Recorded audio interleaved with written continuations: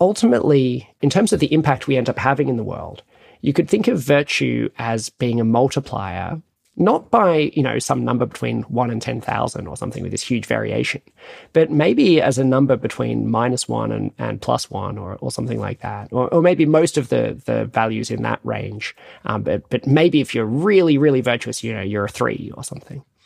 But the fact that there is this negative bit is really relevant, and that it's very much possible to actually just produce bad outcomes. Clearly, Sam Bankman-Fried seems to be an example of this.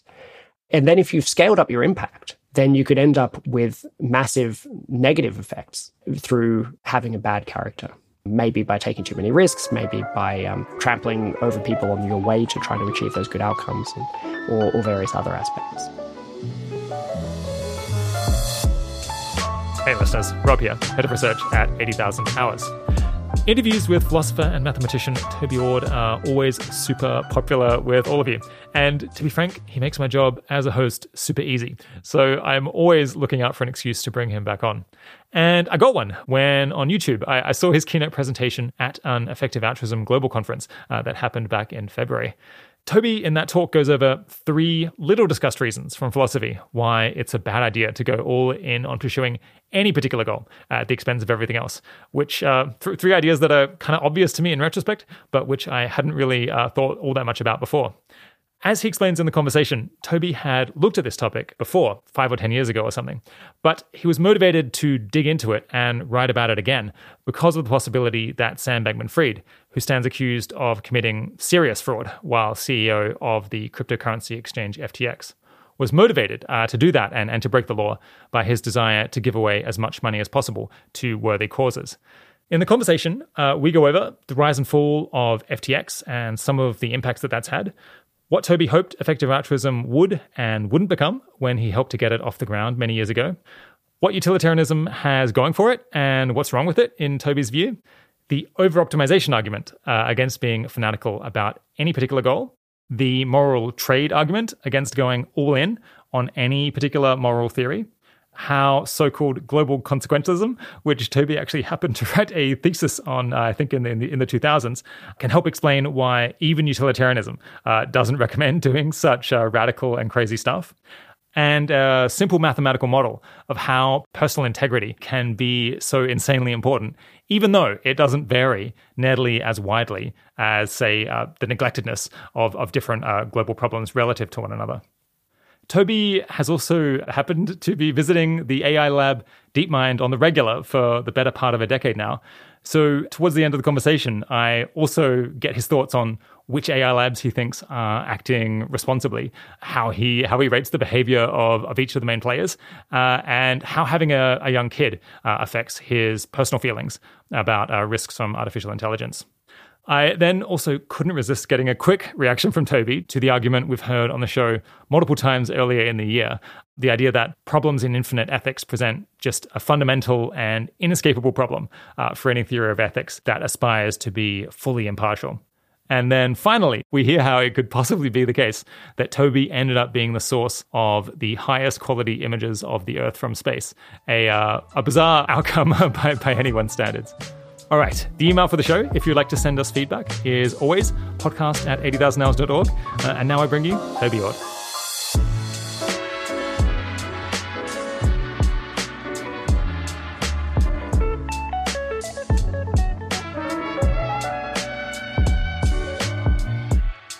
Today, I'm speaking with Toby Ord, a mathematician turned moral philosopher at Oxford University. His work focuses on the big picture questions facing humanity.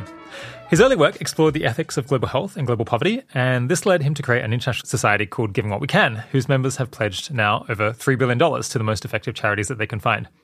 In those early years of Giving What We Can, from 2007 through 2013, he was perhaps the prime mover in the emergence of effective altruism as an intellectual and social movement that people understood by that term and viewed it as kind of a coherent thing. In 2021, he published the book The Precipice, Existential Risk and the Future of Humanity, which was very well received and read by policymakers around the world, ultimately being referenced extensively in UN Secretary-General Antonio Guterres' plan for his second term, titled Our Common Agenda. We talked about that book back when it was being conceived for episode 6, Toby Ord, on why the long-term future matters more than anything else. And then again, when it came out for episode 72, Toby Ord on the precipice and humanity's potential futures. Over the years, Toby has advised many groups, including the World Health Organization, the World Bank, the World Economic Forum, the US National Intelligence Council, the UK Prime Minister's Office, Cabinet Office, and Government Office for Science. Thanks for coming back on the show, Toby. It's wonderful to be back. I hope to talk about the importance of personal integrity and what key things we've learned about AI since the precipice came out 3 years ago. But first, what are you working on at the moment, and why do you think it's important? Yeah, well, I don't know if you've noticed, but quite a lot of stuff's been going on with AI recently. I think we've noticed, yeah. Yeah, maybe some large fraction of my time is even just keeping up with what's going on. Yeah. In the first part of this year, there'd been a lot of action on improvements in AI capabilities, where we saw Bing and then GPT-4 and a bunch of other things, the open source movement in AI really taking off. And then more recently, there's been real developments in the policy side.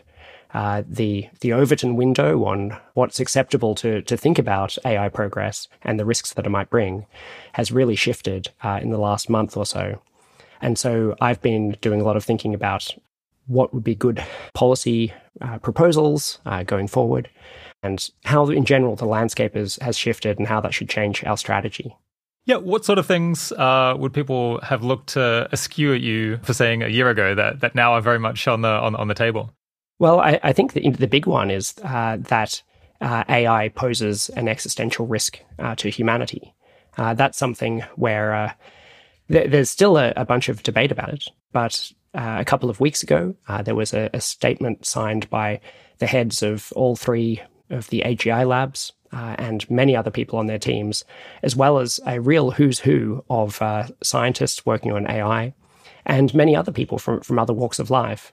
And the statement was just very short. It was just saying that we believe that AI poses a risk of human extinction and should be a global priority.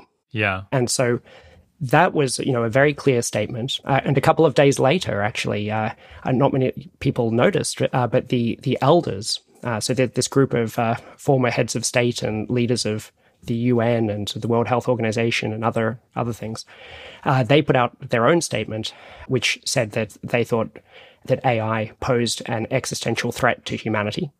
And that was signed by such non-tech bros as Mary Robinson, former president of Ireland, former head of, or president, I think, of Oxfam, and also Ban Ki-moon, former Secretary General of the United Nations, Gro Harlem Brundtland of the WHO.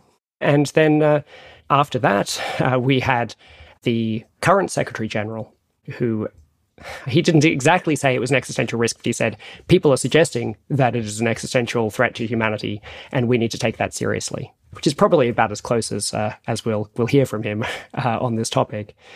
So things have really shifted. And then we've even had the Prime Minister here in the UK, Rishi Sunak, meeting with AI leaders and also proposing a summit to talk about national and international governance of AI because of these risks that could produce.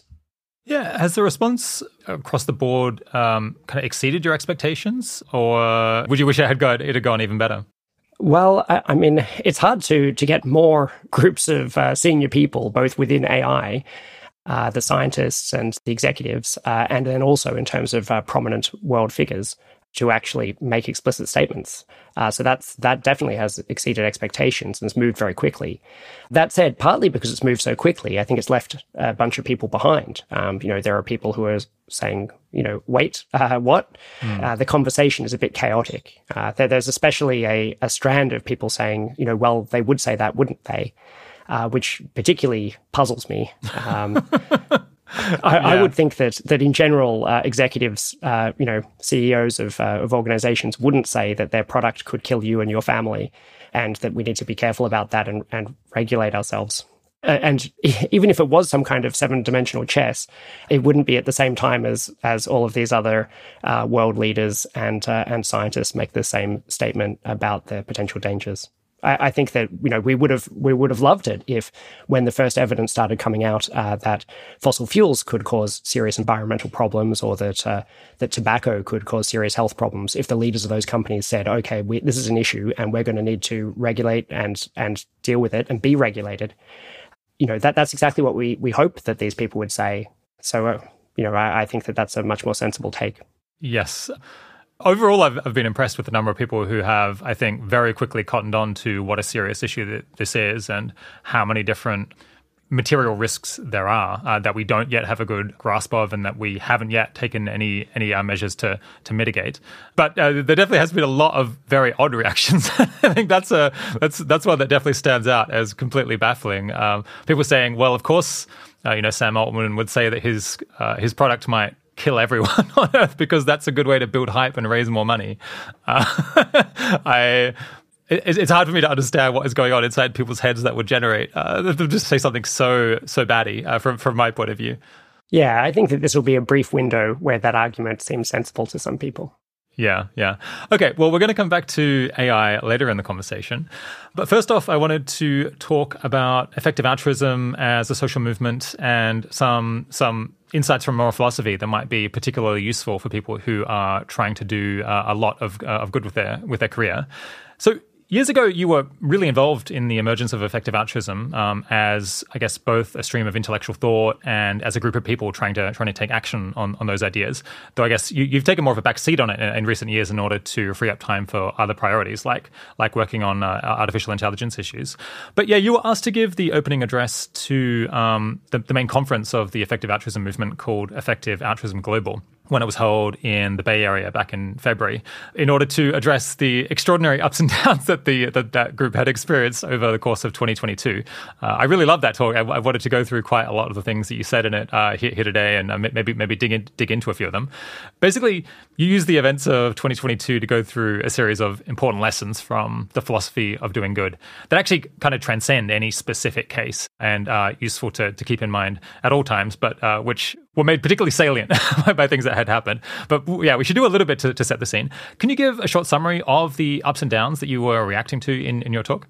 Yeah, I was especially referring to a series of events connected to FTX, this company set up by Sam Bankman-Fried, and his attempt using this vehicle to make a lot of money in order to give it away and thereby do a lot of good, something that he certainly stated that he saw as part of effective altruism and its mission. And so even in the first half of the year, though, before all of these scandals broke out, it was a wild ride. The amount of funding going into effective altruism and the types of projects that we care about was extreme. There was an attempt to, through the associated FTX Future Fund, an attempt to really scale up the giving very quickly. And I understand the motivation behind that. Ultimately, if you do these things slowly, then you're doing less good than you could have, perhaps during a really critical period in humanity's development. And so getting to scale quickly could really matter. But it was also a pretty kind of white-knuckle ride where just, every kind of week or month, amounts of money that you hadn't seen or heard of before were being awarded for the best blog post on something, or and all of these prizes and rewards, they cause a number of issues. I mean, they created distortions where, I could have probably made more money by switching to becoming a blogger, instead of a philosopher, in order to try to scoop up some of these awards. I didn't do that, but some people might have actually got moved towards whichever particular area had announced a prize first.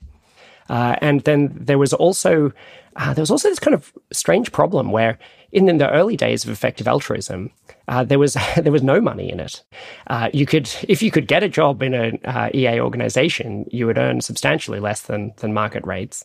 And so you knew that the people who were working on these issues with you weren't in it for the money, because there wasn't any. Whereas all of a sudden there was so much money that it was starting to become hard to know, if you met new people in the area, what had brought them in, and did they have the same kind of moral motivations or not.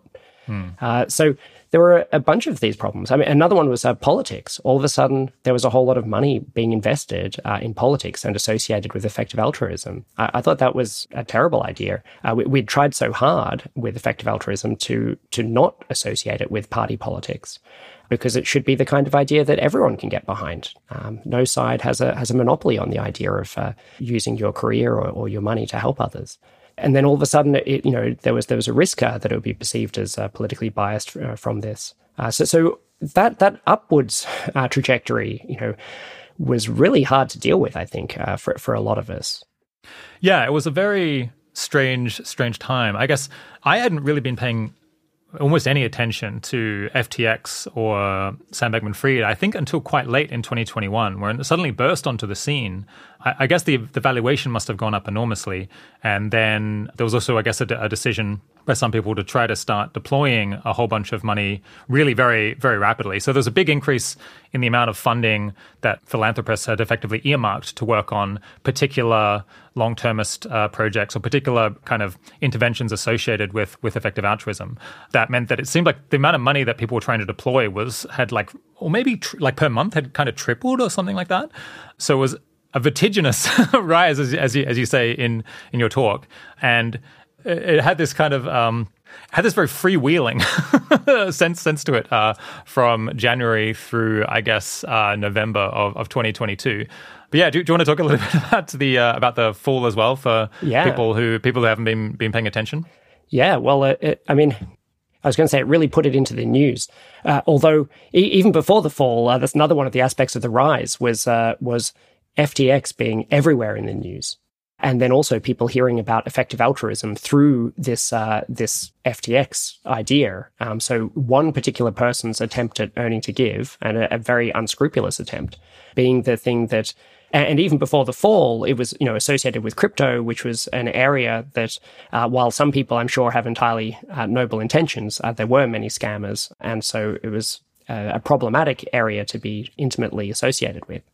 Then we started to hear news that FTX had gone bankrupt. And then as more information came out, it seemed that it wasn't just that it had fallen to 10% of its valuation, it had gone to negative. And it was a bit mysterious as to how this was supposed to have happened with a crypto exchange. It shouldn't really be able to lose all of its money like this. And then as more information came out, it seemed, and it currently does still seem, that there was a problem involving these two branches of the company. I guess they're technically two separate companies, Alameda and FTX, both started by Sam Bankman-Fried, where Alameda was a trading company, so trading on crypto, and FTX was an exchange. And they had kind of special secret relationship together where FTX gave Alameda better access to the exchange than it gave to the other people on it.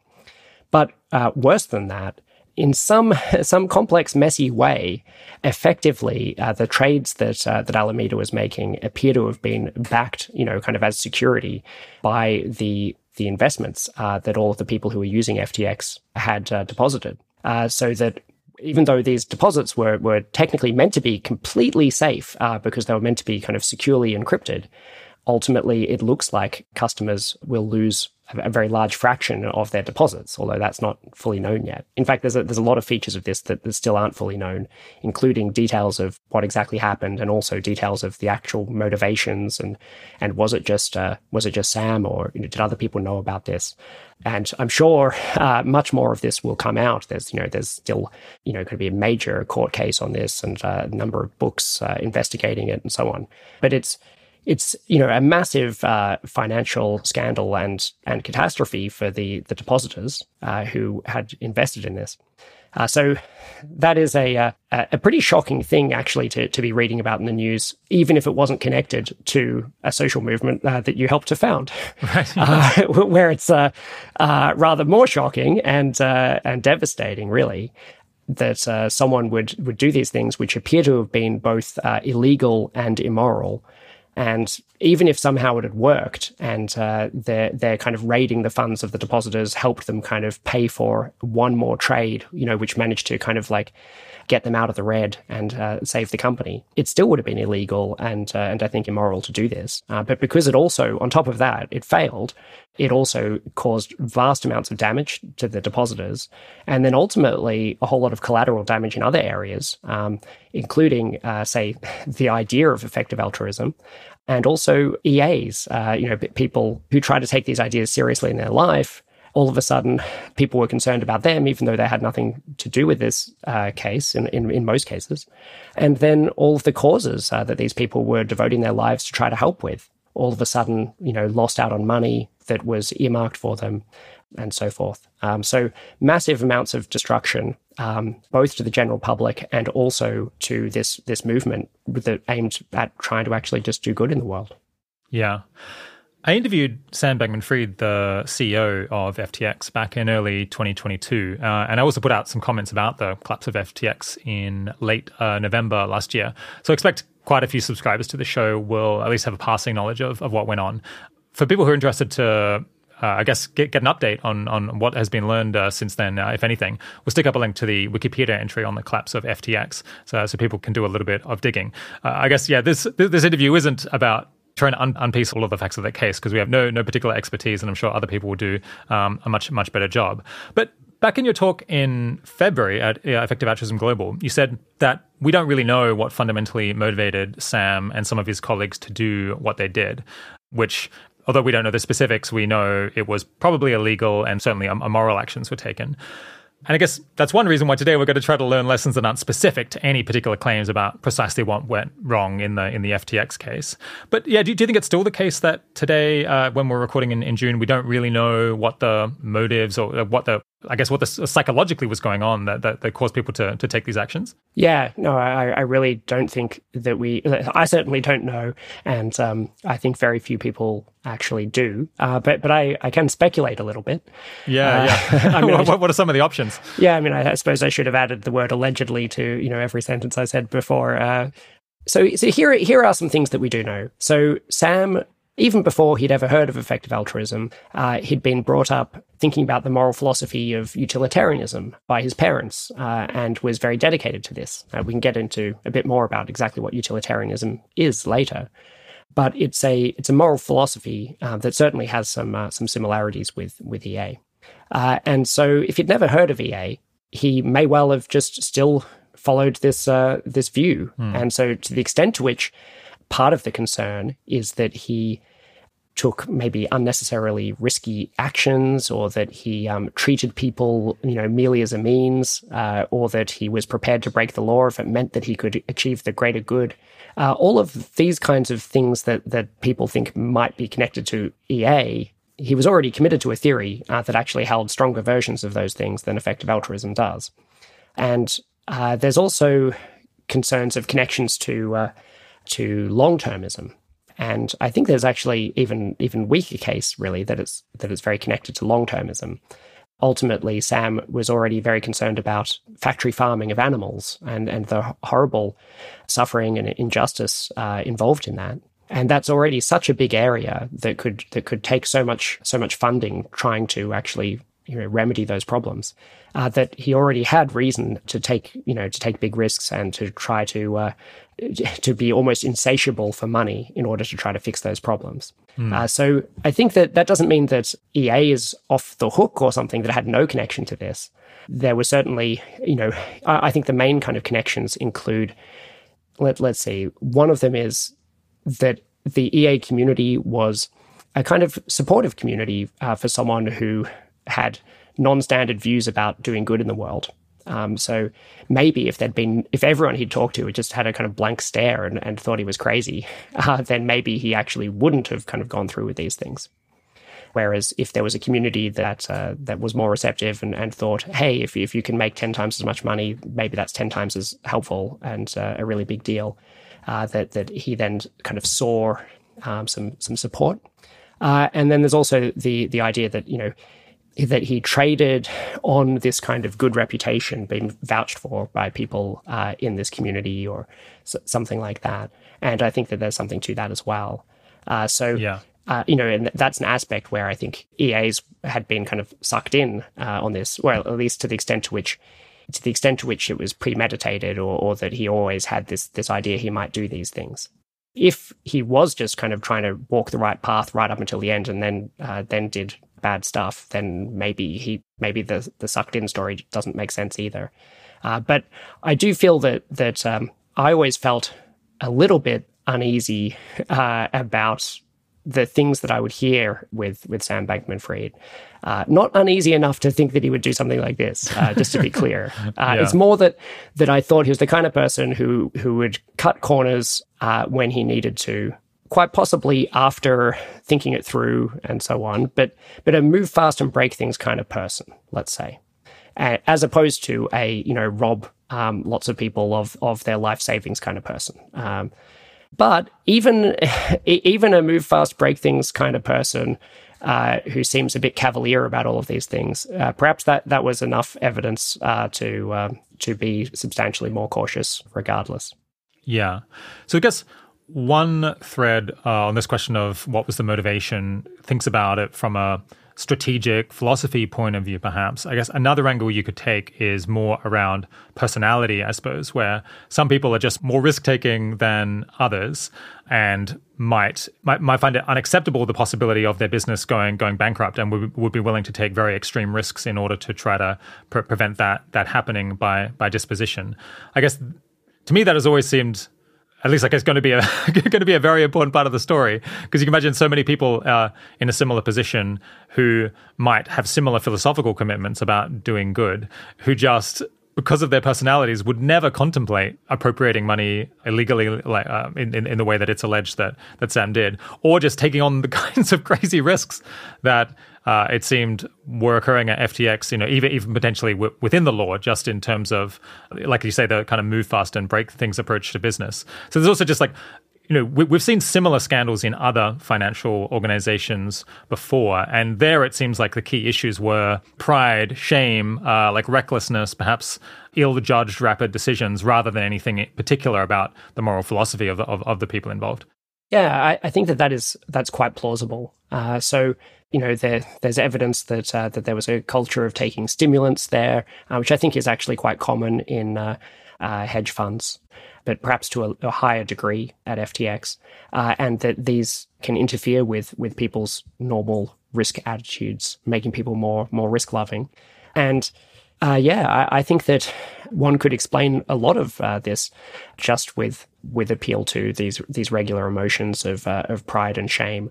Ultimately, when he was riding high and had built a company, becoming a billionaire at a very young age and so on, and then feeling that he had so much money to be able to give to these good causes, and that a bunch of people trying to do good were kind of looking up to him as someone who had really succeeded in earning, so that they could then do a lot of good with that money.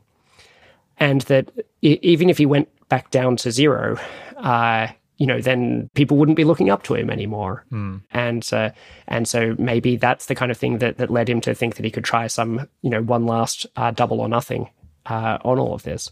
And then perhaps, when it seemed like they'd actually gone into the red, that some feeling of shame, of being caught of that or ending at that stage and pride might have meant, why they didn't just wrap it up at that point. I think especially if this is for the Alameda side of things, which I think should, as far as I can understand, could have and should have been allowed to fail at that point, rather than taking additional bets and bringing FTX down with it. I do feel that it's actually quite hard to pull this all apart and to see exactly what's going on. And I should add that with the risk-taking behavior, it's also not clear that even utilitarianism would endorse these kinds of risks. That he seems to have been making just bad bets that right. It's not just that they're positive expected value, but with huge variance, but actually that they're bets with negative expected value. Ultimately, effective altruism was in a situation where it had surprisingly high amounts of funding already, such that additional funding, has this diminishing marginal value at helping with the causes that we care about. And so then taking big risks with the entire future of that movement in order to try to increase that amount of money a bit more actually just seemed crazy to me. Yeah. That's one reason why instinctively I'm more inclined to reach for explanations that center on personality or perhaps error, or like actually just lacking information or making judgments very quickly, perhaps when someone's sleep deprived, because it's so hard to provide to explain how the actions that were taken could be justified from the point of view of trying to do as much good as possible. It seems like, unless I'm really misunderstanding how the decision looked to them, like no sane person who shared the goal of trying to, say, reduce extinction would have recommended. So no external party ever would have said, yes, like this is the step that you would take. I mean, it's almost funny to say it because it's so obvious. But yeah, anyway. Yeah. No, I mean, look, I think you could well be right. And to some extent, it might be kind of galaxy braining this whole thing to think, oh, he is very unusual in having these moral beliefs, and he's unusual in having committed this large financial fraud, and so they must be connected. It could be indeed that the simplest story involves these emotions, and also just error. He really screwed up.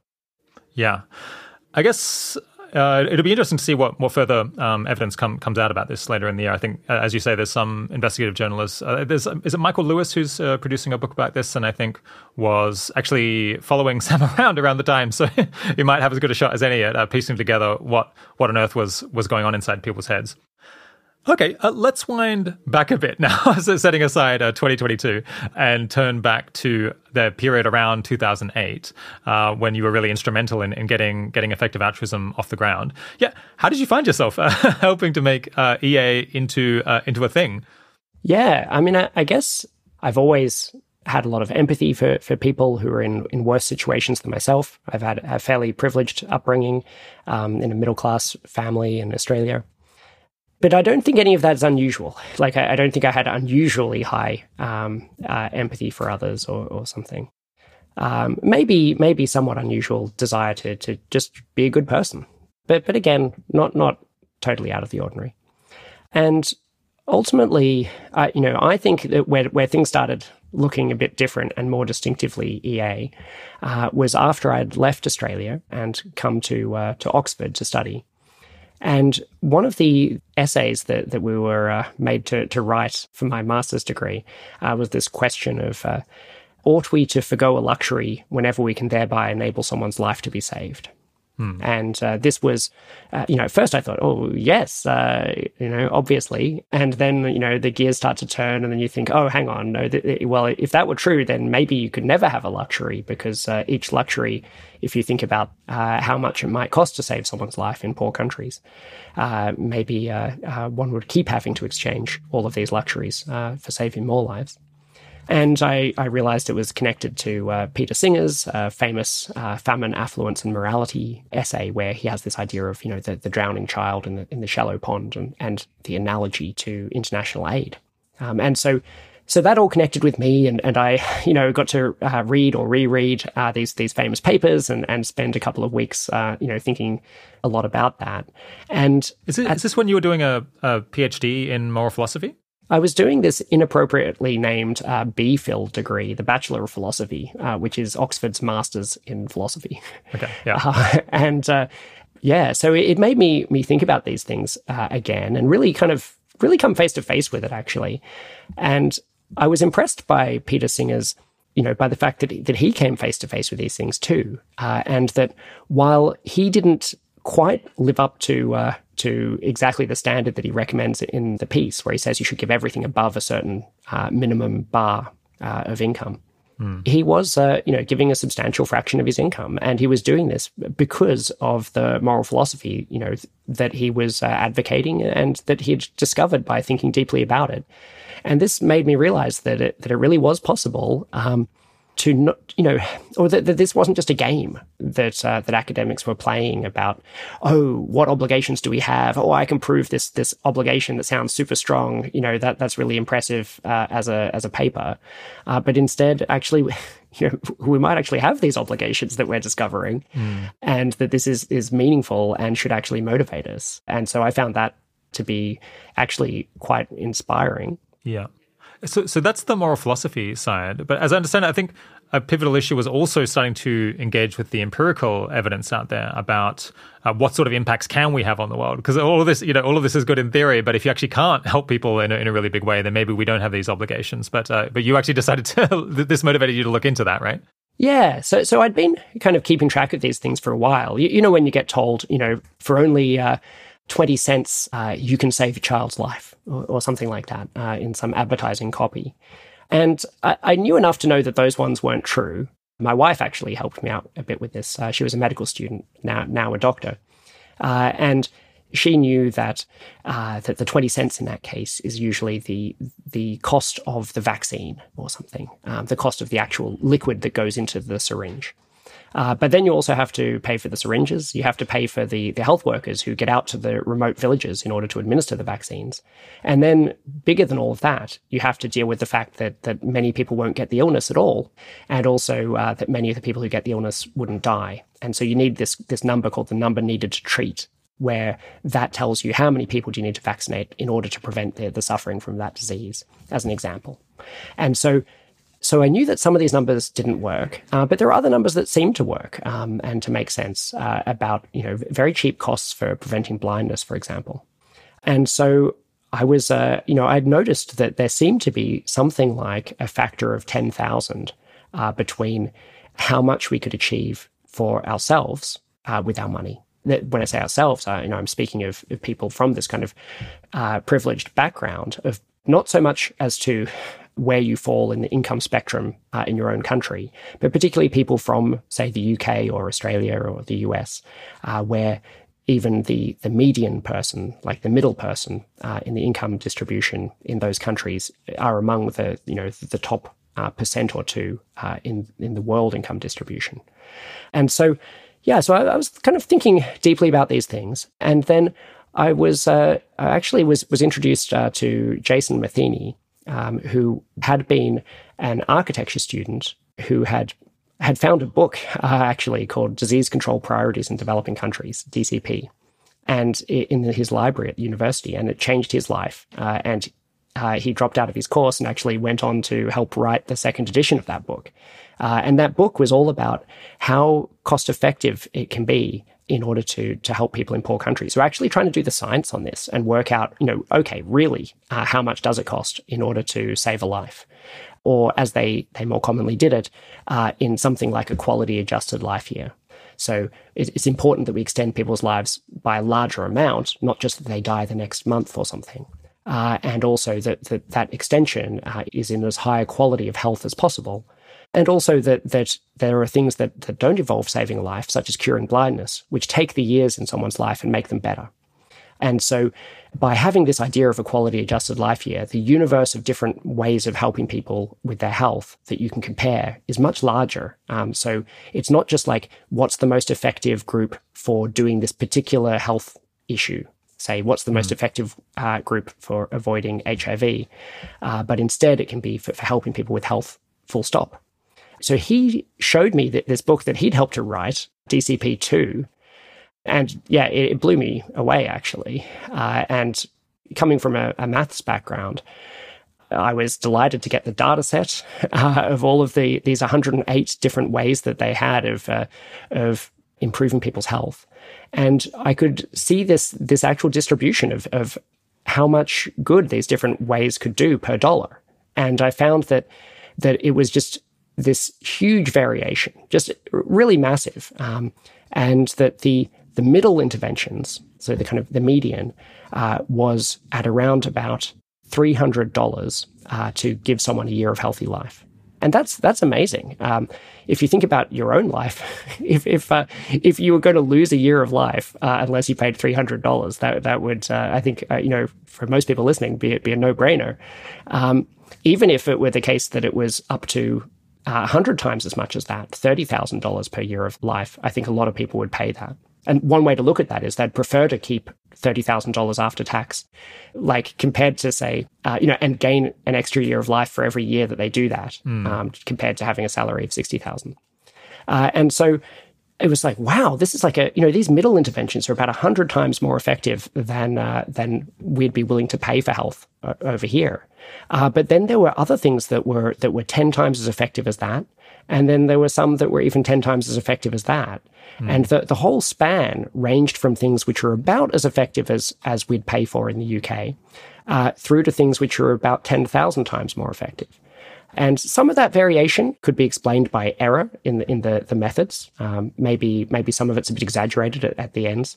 But I could also work out that couldn't explain the whole thing, because there were examples like famous examples like the eradication of smallpox, which were actually more effective than anything that had been studied in this group. So it's not that these numbers were unbelievable. Even more amazing things had happened. And so that was a real breakthrough for me in terms of understanding this. Yeah, I think originally, back in those early days, you thought of the intellectual project that you were a part of as being positive ethics, if I recall. Yeah, can you explain why you called it that? Yeah, so and this links back to utilitarianism. So I'd done a lot of study of utilitarianism, and actually my BPhil thesis and ultimately my doctoral thesis as well were about consequentialism, which is connected. So utilitarianism is a theory that ultimately says two different things. It says that the first thing it says is that there's only one thing that matters, morally speaking, which is that the outcomes are as good as possible. And that principle we call consequentialism. So the idea is that it doesn't matter what motives you had or things like that. If you can create better outcomes, that's what matters.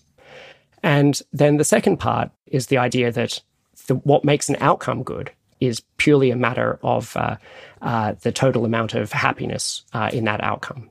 And happiness here is understood usually quite broadly, where it means something like positive experience, even if we wouldn't normally call that experience happiness. And you kind of, can subtract off the negative experience or suffering. So it says that what ultimately matters is the total of positive experience in the world. And that's an idea. It's actually quite broad. You might think that there's a bunch of things that it doesn't capture, but when you actually look at those things, many of them do end up producing more positive experience in the world, the things we value. So the utilitarians, are a group who think that actually this captures many of our moral intuitions, and that we can ground out the other things we care about in the increased happiness that they produce. So, for example, things like equality and freedom tend to lead to more happiness as well. So that's utilitarianism. And one thing that was quite special about it is that it says that the positive matters just as much as the negative. So, for example, we normally think of ethics in common sense in terms of these kind of thou shalt not lists, list of prohibitions, things you shouldn't do. You shouldn't kill, you shouldn't steal, you shouldn't cheat, you shouldn't lie. Rather than like, what should you do? Kind of, more positive duties. And the utilitarians, because they had this symmetry between the positive and the negative, they could notice that if you save 10 lives or if you don't save 10 lives, that's a really big deal. In fact, according to the utilitarian, maybe that's equivalent to killing 10 people if you don't save 10 lives. So it's huge. Effectively, these facts about charity and how much we can help, the reason they're so amazing is if you're coming from a country that is one of the richest in the world, then it ultimately shouldn't be that surprising that the very richest people on a global level can do so much with their money to help others. But when you combine those two together, you could see this idea that maybe, I didn't want to say that the utilitarians are right about this and that it's just as important. And maybe there are also things that matter beyond good outcomes. Maybe there are certain kind of actions you should never take, such as killing someone, no matter how good the consequences are. But if you don't have to do any of those things, you don't have to kill, cheat, lie, steal in order to donate money to charity. And in doing so, you could save, say, 1 or 10 or 100 lives during the course of your own career. Then, what I wanted to say was that's a really big deal. And the utilitarians saw that. But I thought that you don't have to be committed to all of this other stuff that they say in order to see it too. In fact, everyone should kind of agree. Yeah, so what are some of the ways that I guess we've described one way that utilitarianism is a bit appealing, or at least it's alert to an issue that maybe other streams of thought in moral philosophy haven't had much to say about, which is, not just avoiding doing the wrong thing, but also, what good things, what ways could you make the world better? What are some of the ways that utilitarianism is a combination of unintuitive and unappealing, perhaps? Yeah, I think that there are two types of ways. I think there's actually a nice characterization that while utilitarians only care about producing good outcomes and the gooder the better in terms of this, there are two kinds of limits that we normally have in our common sense conceptions of morality, which utilitarianism doesn't have. So the most famous one is that there are normally these limitations, we call them constraints, on our actions, that there are certain things that you just shouldn't do, no matter how much better you could make the outcome. And actually, people are somewhat unsure about that in extreme cases. If there is some very extreme case where perhaps through killing someone, you could save your whole city from being killed by a terrorist or something like that, maybe some, okay, hang on. So there maybe are some cases, but generally, there's this idea of a constraint, that there are things that you should never or almost never do in order to make the outcome better. And utilitarians don't necessarily agree with that. That said, a thoroughgoing utilitarian would notice that there probably are some pretty bad repercussions involved with breaking those rules, which would include reputational effects, and also a lot of other kind of more subtle flow-on harms from these things. So whenever they're trying to be really careful, they normally say, actually, we wouldn't recommend breaking any of these rules either. But we think that's because of these more subtle kind of flow-on consequences and reputational effects. Rather than because it's wrong in itself. Yeah, that's right. But you basically never see them in moral philosophy saying, actually, you should do those things. That almost never happens. Yeah.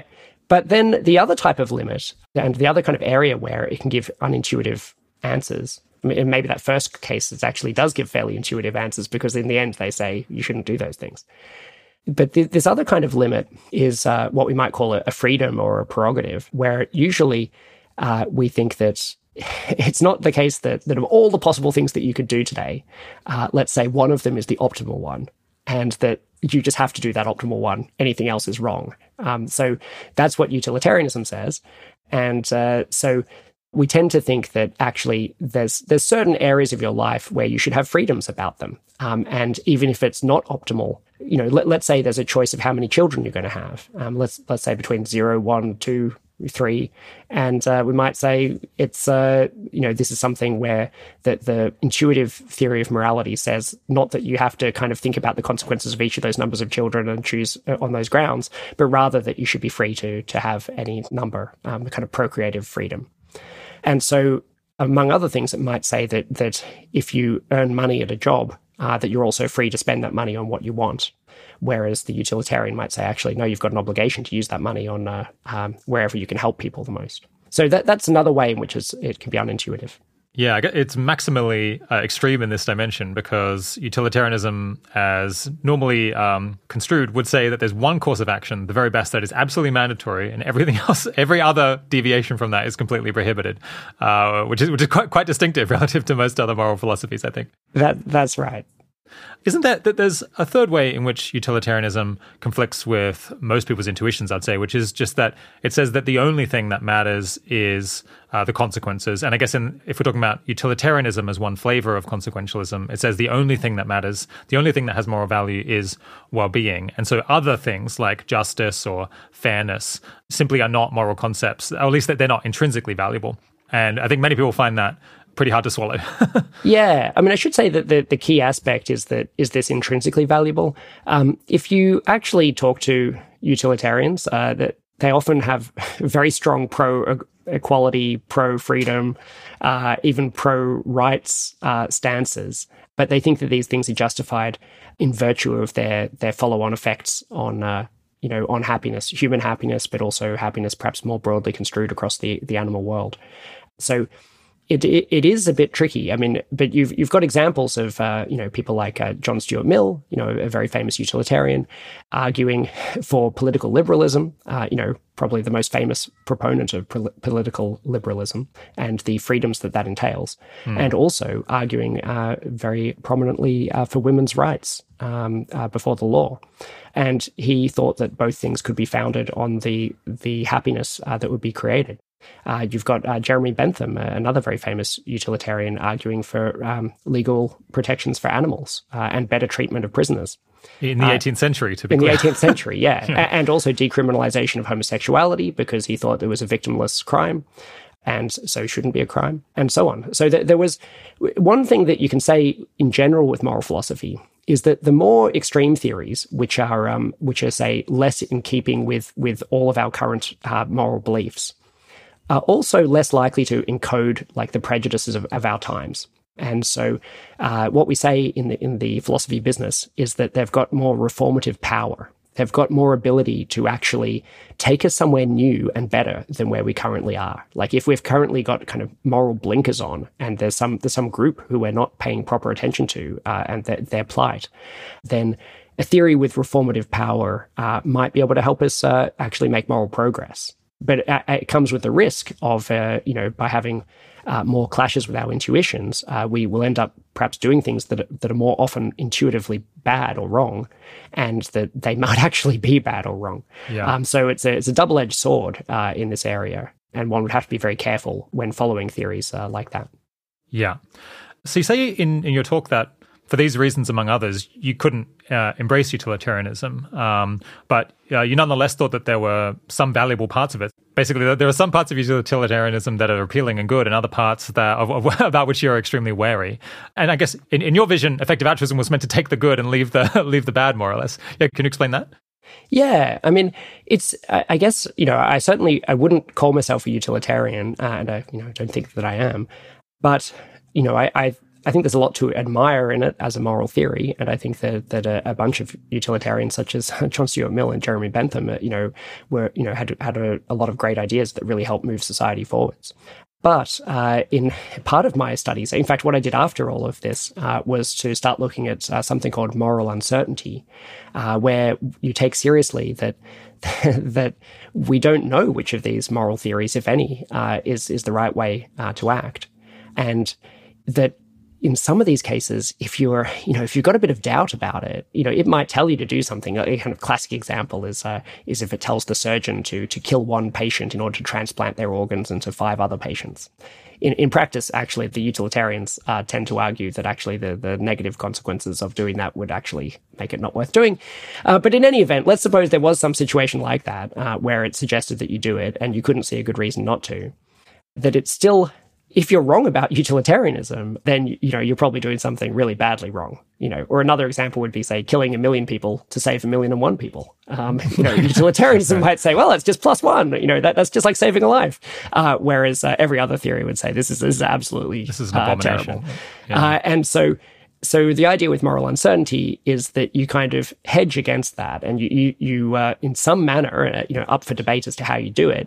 You consider a bunch of different moral theories or moral principles, and then you think about how convinced you are by each of them, and then you try to look at how they each apply to the situation at hand and work out some kind of best compromise between them. And the kind of simplest kind of view is, let's just pick the theory that you've got the highest credence in and just do whatever it says. But most people who've thought about this don't endorse that, and they think you've got to do something more complicated where you have to, in some ways, mix them together in the case at hand. And so while I think that there is a lot going for utilitarianism, I think that on some of these most unintuitive cases, they're the cases where I trust at least. And they're also the cases where I think that, the other theories that I have some confidence in would say that it's going deeply wrong. And so I would actually just never be tempted in doing those things. Yeah. It's interesting, actually. Before I thought about moral uncertainty, I thought, oh, well, if I think utilitarianism is a pretty good theory, even if I feel like I shouldn't do those things, my theory is telling me I have to, and something along those lines. And there's this kind of weird conflict, whereas it's actually quite a relief to have this additional humility of, well, hang on a second, I don't know which theory is right. No one does. And so if the theory would tell you to really go out on a limb and do something that could well be terrible, actually a more sober analysis suggests, don't do that. Yeah. As I understand it, the vision originally was that this positive ethics, which I guess eventually came to be called effective altruism, it would basically take the parts of utilitarianism that were largely uncontroversial and then basically just scrap all of the parts of it that seemed dangerous or highly controversial. What was that picture? Yeah. So, here I think we could isolate something like two different principles, which utilitarianism clearly sees and strongly endorses. But we're just going to take those two principles. We're not going to take anything else from the theory. And those principles are that doing good, say saving a life, really matters. So that from a moral point of view, it's a key part of living a moral life is to do things like helping others if you really can. So that was one part, and I think that ultimately everyone can endorse that. If there was someone whose moral theory said, "Oh no, I just can't endorse that. Helping others is just irrelevant," I would look askance at them. Yeah, and to be clear, we're not saying it's mandatory. Merely that it would be a good thing, all else equal, if you could provide a massive welfare benefit to someone. Yes, and if it turns out that you knew that you could save 100 lives over the course of your own life, and yet you just didn't, that there would be something that's seriously missed there. That's the kind of idea, and that it would, or if you did it, that might be one of the most significant aspects of your life from a moral point of view. So that's the first idea. And then the second idea is one of scale, to say that saving 10 lives is a 10 times bigger deal than saving one life. And saving 100 is 10 times bigger still. So sometimes when it comes to charity, it's the technical term that philosophers use is that it's supererogatory, which means that you don't have a duty to do it. It's in some other realm. And things in that realm, they have a tendency to kind of think it doesn't really matter which one of them that you do. Whereas I'm saying, actually, it does matter a lot. And I think it can be, you can miss that if you're thinking about ethics from the perspective of the agent. So the person who's making the decisions. And for example, if you think about the idea of the vow of poverty that medieval monks used to take, that was an idea about kind of ridding yourself of these problematic material possessions and the kind of corruption of your soul that they could produce, as opposed to an idea about helping others as much as you can, so that you need to kind of end up in a situation of poverty yourself, a kind of Singerian case for it. It wasn't like that.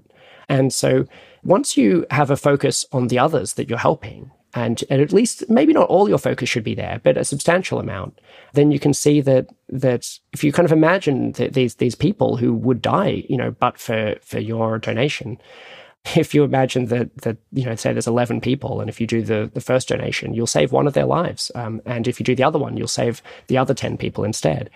And you kind of imagine looking at these people and talking to them and having them kind of able to beg you for these things. I think that it would be pretty crazy to say you should save the one in that case. Yeah. So that was a change in focus as well. And that also led to some other changes. So one of the ideas with Giving What We Can was to be a public register of people who've made this commitment to give.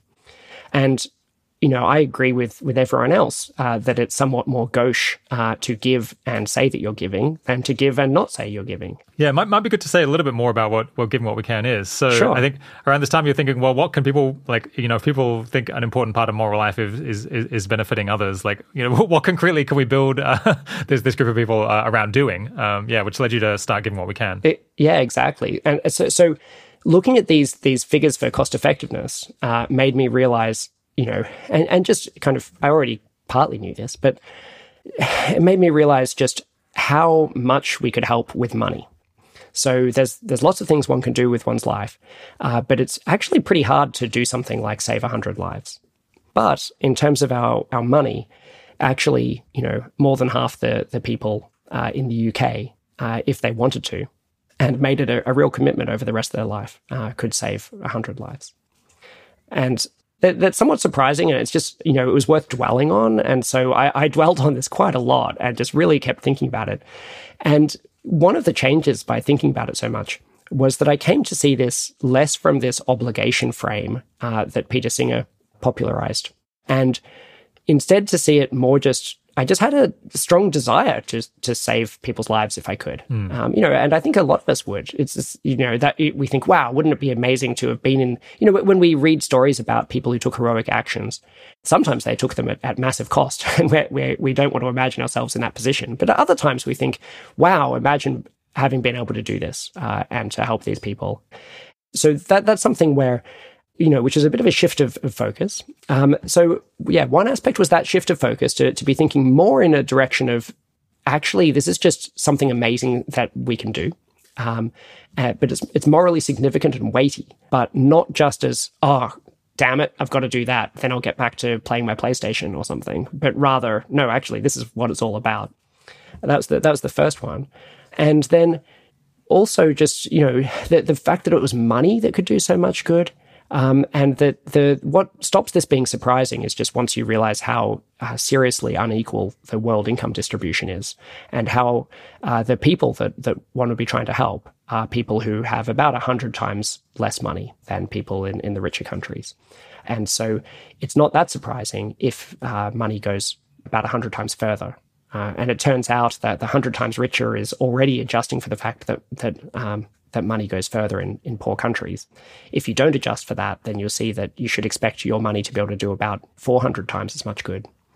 And then it's possible to get a bit of extra leverage on that as well by choosing to help fund things like, say, deworming at schools, where it's a lot more expensive to get it done just for yourself, whereas there are economies of scale when it's done at scale. Yeah. So realizing, how much good we could do with giving. And that's why there was this focus that I had on starting a new organization for people who want to make a personal pledge over the rest of their lives to give at least a tenth of everything that they earn each year to help the least fortunate people in the world, where they could do the most good with this.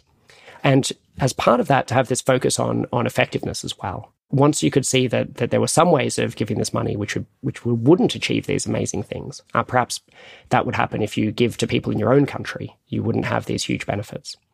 And so to get that focus on giving more and giving more effectively, and because I'd seen this quantitative data on just how effective it can be, then I was able to notice that, that the average person could quite reasonably give, instead of giving about 1% of their income over the rest of their life, give 10%.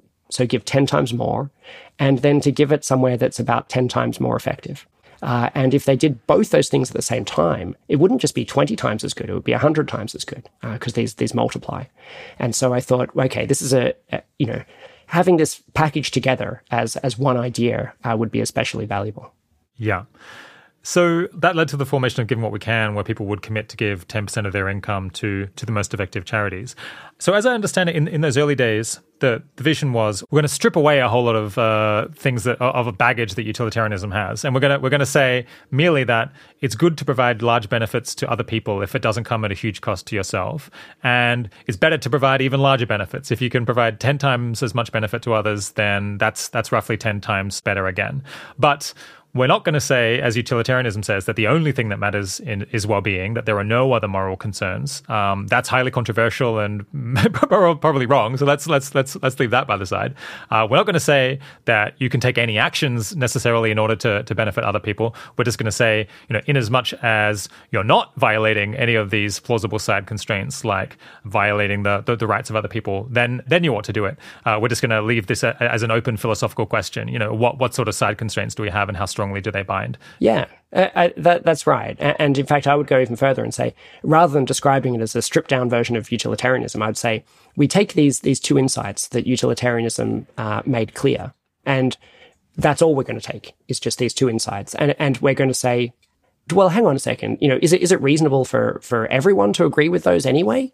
And on inspection, I think it is. They're just things that we should have always come to believe. It was maybe less obvious with different approaches to ethics. Yeah. And then to say, yeah, let's build a movement around these ideas. And in doing so, we should, at least through our giving, be able to do something like 100 times or more good than we were previously able to do. And then to be kind of excited about that. and to share the ideas about and share the information that scientists, economists, health researchers had developed about the places where we can do a lot of good for others. Yeah. I guess, was effective altruism at the time kind of construed as a theory of normative ethics, or was it more analogized to something else? Yeah, so at that time, there wasn't quite effective altruism. There was giving what we can. And I'd met Will MacAskill in 2009 in April. And then over the next 7 months, we'd worked really hard together and taken a whole lot of these ideas I'd already developed around an organization that would become Giving What We Can and actually just making it happen. So we were doing that.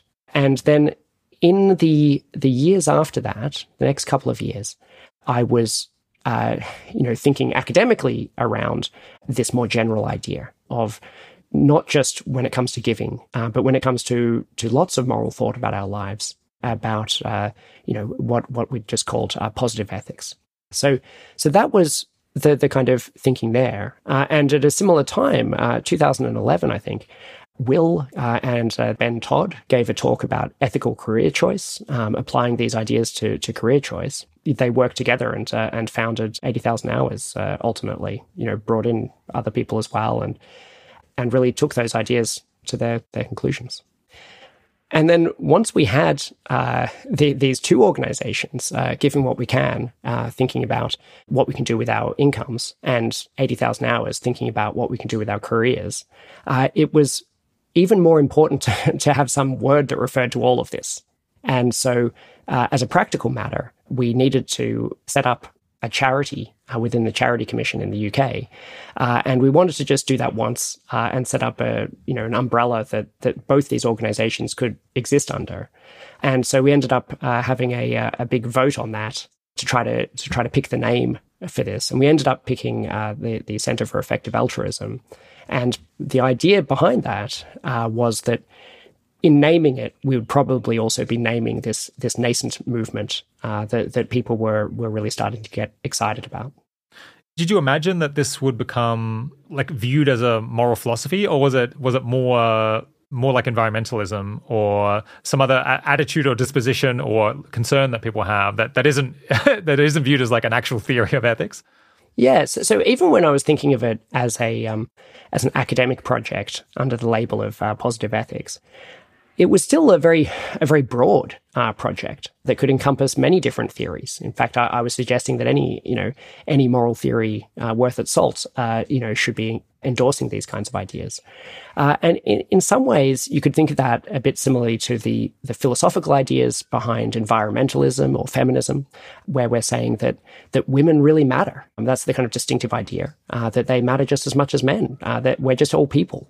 And or environmentalism, saying that these non-human aspects of the environment, certainly animal lives, perhaps also plant life, that this is something that also has some kind of normative weight to it. And in both those cases, they're not a particular moral theory or something. There's not just like one particular kind. And, feminists and environmentalists also care about heaps of other things. They come to the table with other moral commitments. Maybe they're a Christian or a Muslim or an atheist with a particular moral view, or they've never really thought that much about other aspects of morality, but they if you push them, they'd have a bunch of ideas. And they're just coming together because they support just enough principles to have some things in common with these other people to fight for something that they care about. And ultimately, that's how I see effective altruism, whether viewed as a philosophy, like the kind of philosophy of environmentalism, or whether viewed as a social movement. Okay, so that's a whole lot of history about the motivation behind naming and trying to get the ball rolling on this idea of effective altruism. Let's maybe get back to some of the broader lessons from moral philosophy that you were prompted to reflect on more by the collapse of FTX. There's 3 in the keynote that you gave at Effective Altruism Global. Firstly, there's the harm that comes from going all in on just one theory. Then there's the need to assess everything, not just acts, on their consequences. And then there's having a model for how personal character and integrity can be really important, even if they don't vary nearly as widely as do, say, the importance or the pressingness of causes or the effectiveness of different interventions. Let's do the first one first, because it was my single favorite one. It made me really light up when I was watching it, because it was one of the cases where you're like, I should have seen this before, but now I clearly do. And this is the issue that there are huge risks that come with trying to get 100% of what any moral theory wants without any compromises. Yeah, can you explain how that is? Yeah, here's a thought experiment. You've got 3 different options available to you, right? So option A is to save 1 life, which is pretty good. Option B is to save 99 lives, and option C is to save 100 lives. So the classical approach in utilitarianism is to say, well, we look at each of those things and we see which one has the best outcome, and it's saving 100 lives. And then we say that that's what you have to do. But there's also a development within consequentialism called scalar consequentialism, which says that actually it's a bit of a mistake to try to connect it with rightness or obligation quite such a binary way. And in fact, I think that the earliest utilitarians, such as Jeremy Bentham and John Stuart Mill, actually don't speak like that. They tend not to say that, only the best thing is the right or acceptable thing. They tend to say things, John Stuart Mill says that an act is right in proportion to the goodness of the consequences it creates. And I think that is a better way of thinking, and it's something where modern consequentialists have really started leaning in that direction, and they call it scalar consequentialism, where the idea is that how right or important these different options are is in proportion to the goodness that they create. And so the really important thing in this case is that you don't do option A. That's where the really big gap is. Rather than saying C is uniquely interesting and important because it's the best, it says, well, actually B is pretty similar to C, 99 lives, 100 lives, and the real gulf is between that and A. And so if you were going to just kind of compress things down to a simple thing, it wouldn't be do C, it would be don't do A. Yeah. Okay, so basically it would be a mistake to think that the big difference is between saving 100 lives and saving either 99 or 1. Rather, the big difference is between saving 1 life and 99 or 100. That feels very intuitive, I think, to most people, because it's far closer to how we think about decisions in real life. Yeah, and there's a key aspect there. It comes from a practical point, which is that in that stylized example, that was the only thing that mattered, and the only thing that there was saving these lives. But in reality, the different options involve other kinds of effects in the world. And perhaps those effects matter. So you might have a moral theory that includes things other than happiness. And maybe in trying to absolutely maximize out on happiness, you start doing damage to some of these other things. Yeah. So what goes wrong when you try to go from, doing most of the good that you can to trying to do the absolute maximum? Yeah. So here's how I think of it, is that even on, let's say, utilitarianism, if you try to do that, you generally get diminishing returns. So you could imagine kind of trying to ramp up the amount of optimizing that you're doing from 0% to 100%. And as you do so, the value that you can create starts going up pretty steeply at the start. But then it starts kind of tapering off as you've used up a lot of the best opportunities, and there's fewer things that you're actually able to bring to bear in order to help improve the situation as you get towards the end. You've already used up the good opportunities, right? But then it gets even worse when you consider other moral theories. So if you've got moral uncertainty, as I think you should, and you also have some credence that, maybe there are some other things that fundamentally matter apart from happiness or whatever the theory that you like most says. Well, there are these trade-offs as you optimize for the main thing. There can be these trade-offs to these other components that get steeper and steeper as you get further along.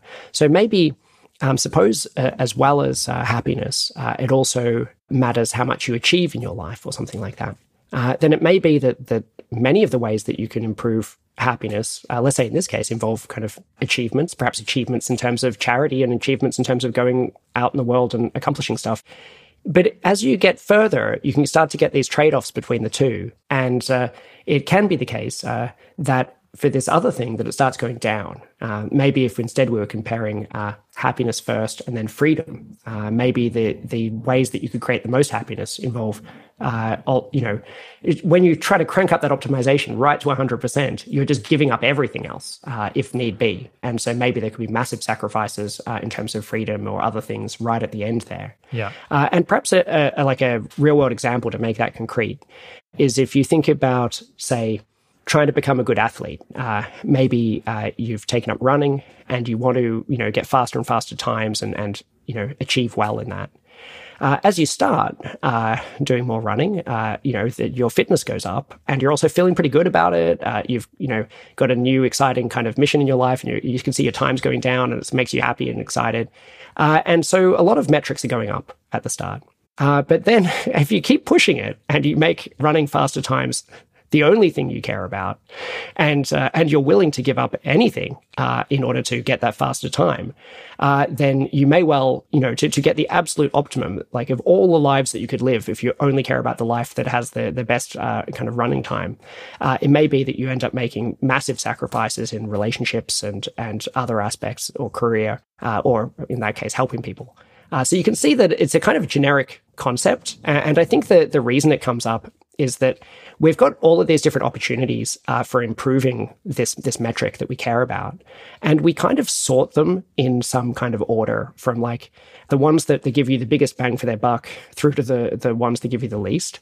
And in doing so, at the end of that list, there are some ones that just give you a very marginal benefit, but absolutely trash a whole lot of other metrics for your life. And so if you're only tracking that one thing, if you go all the way to those very final options, while it does make your primary metric go up, it can make these other ones that you weren't tracking go down steeply.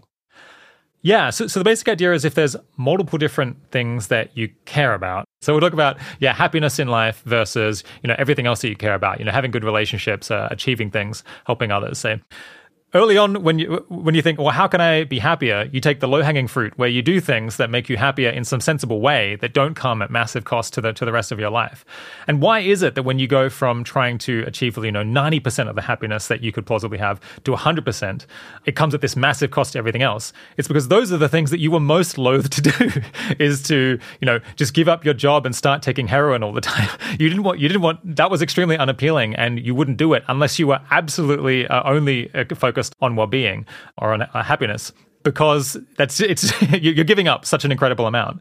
Exactly. And this is is this closely related to the problem with targets in government, where you pick a couple of things like hospital waiting times, and you target that. And at first, the target does a pretty good job, but when you're really just kind of sacrificing everything else, such as quality of care, in order to get those people through the waiting room as quickly as possible, then actually you're shooting yourself in the foot with this target. Yeah. And there's the same kind of issue is one of the arguments for risk from AI. If we try to include a lot of things into what the AI would want to optimize, and maybe we hope we've got everything that matters in there, we better be right, because if we're not, and there's something that mattered that we left out, or that we've got the balance between those things wrong, then as it completely optimizes, things could move from the system's working well, everything's getting better and better, to things have gone catastrophically badly. I think Holden Karnofsky, I think maybe even on the show, used this term, maximization is perilous. And I like that. I think that captures both what's one of these big problems if you have an AI agent that is maximizing something, and if you have a human agent, perhaps a friend or you yourself, who is just maximizing one thing. Whereas if you just ease off a little bit on the maximizing, then you've got a strategy that's much more robust. Yeah. I think effective altruism is associated with this phrase, doing the most good. And seeing this, your talk made me think, maybe we should switch that to do most of the good that you can, because there you're getting most of the value, because you're above 50% of your potential. But it means that you have to give up so much less in the rest of your life. And it seems way more sustainable, like much more plausible that you might be able to get above 50% of your potential and to be satisfied with that than to try to reach 100%, which is kind of crazy. Yeah, it's I like it. I think we may still need a bit more bit more work on the marketing, but right, it certainly sounds like a very distinctive claim. Do most of the good, or EA, 80-20 it in terms of doing good. Yeah. But I think it is getting at something. And I had actually always been a bit frustrated by some of these maximizing framed slogans or ways of expressing the point. Because it always seemed to me that the real key thing is that we're trying to get in the ballpark of the best outcomes. And that's really what it's all about. And one of the things I mentioned in the talk actually is, strive for excellence rather than perfection. And I think that is like perhaps a way of summarizing some of this. Like if there's good life advice on a lot of different dimensions. But I think another kind of subtle way that it's true is that striving for excellence tells you, it helps you think, hang on, maybe I shouldn't be satisfied with how much everyone else achieves on this thing. Maybe I can just do way better. Maybe when it comes to times for running races, well, you probably are pretty close to the limits. But for some other things, maybe you could actually do 10 times better than anyone who's ever done before by thinking outside the box and working out some new way to do it. And so it incentivizes really taking the things you care about and trying to do amazing at them. Whereas the perfection mindset feels like you've just got a couple of percentage points left to go and you're just trying to get them done. And it can lead to a kind of, penny wise, pound foolish type behavior where, you just, you can't see the forest for the trees. Yeah. I think that the excellence approach, fits the EA mindset better. Yeah. So one way that real life deviates from this schema where you're just choosing between saving one life, 99 lives, and 100 lives is that we care about multiple different values. We care about more things than merely saving lives. The picture is more complicated. There's also uncertainty about what effects your actions are going to have. And one reason why you might have serious reservations about a course of action is that it carries with it enormous volatility, enormous uncertainty about the effect that it's going to have. So I think another way that you might go wrong if you're just absolutely maximizing the expected value of something without any compromises is that those last few things that you do might be extremely risky. They might have positive expected value, but bring with them enormous risk of downside. And so you might expect recklessness is the sort of thing that would result from being completely uncompromising in the pursuit of just one goal. Yeah, that can be especially true if the thing that you're trying to maximize, has within it a claim that you should be trying to maximize the expected value. There are different attitudes you can take to risk and different ways that we can conceptualize what does optimal behavior look like in a world where we're not certain of what outcomes will result from our actions. And this is studied in ethics and in decision theory and, the study of rationality within philosophy. And expected value is probably the most dominant theory, which says that you should weight the outcomes by their probabilities that they occur. But there are other approaches that involve being more risk-averse than that, which also have some credibility. And I think we should have some uncertainty around these things. And we should certainly be risk-averse about things like money that have diminishing marginal value. Perhaps another way that one can go wrong, in fact, is suppose you thought that money mattered a lot and was very valuable because money could be used to produce the end that you're seeking in the world. No matter what charity it is, you could earn money and then give it. But then you'd get an extreme version of this because ultimately, if there are diminishing returns on this money, then if you're risk neutral about money, then that's a big mistake. If there are diminishing returns on something, then that implies that you need to be risk averse about it. And people can often forget that. Yeah.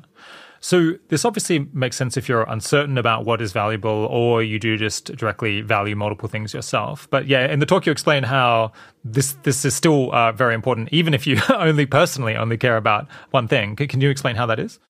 Yeah. So suppose you're completely certain and you think only happiness matters. So you're not worried about the moral uncertainty case. You're not worried about this idea that other things might go down in that last 1% of optimization because you think this really is the only thing that matters.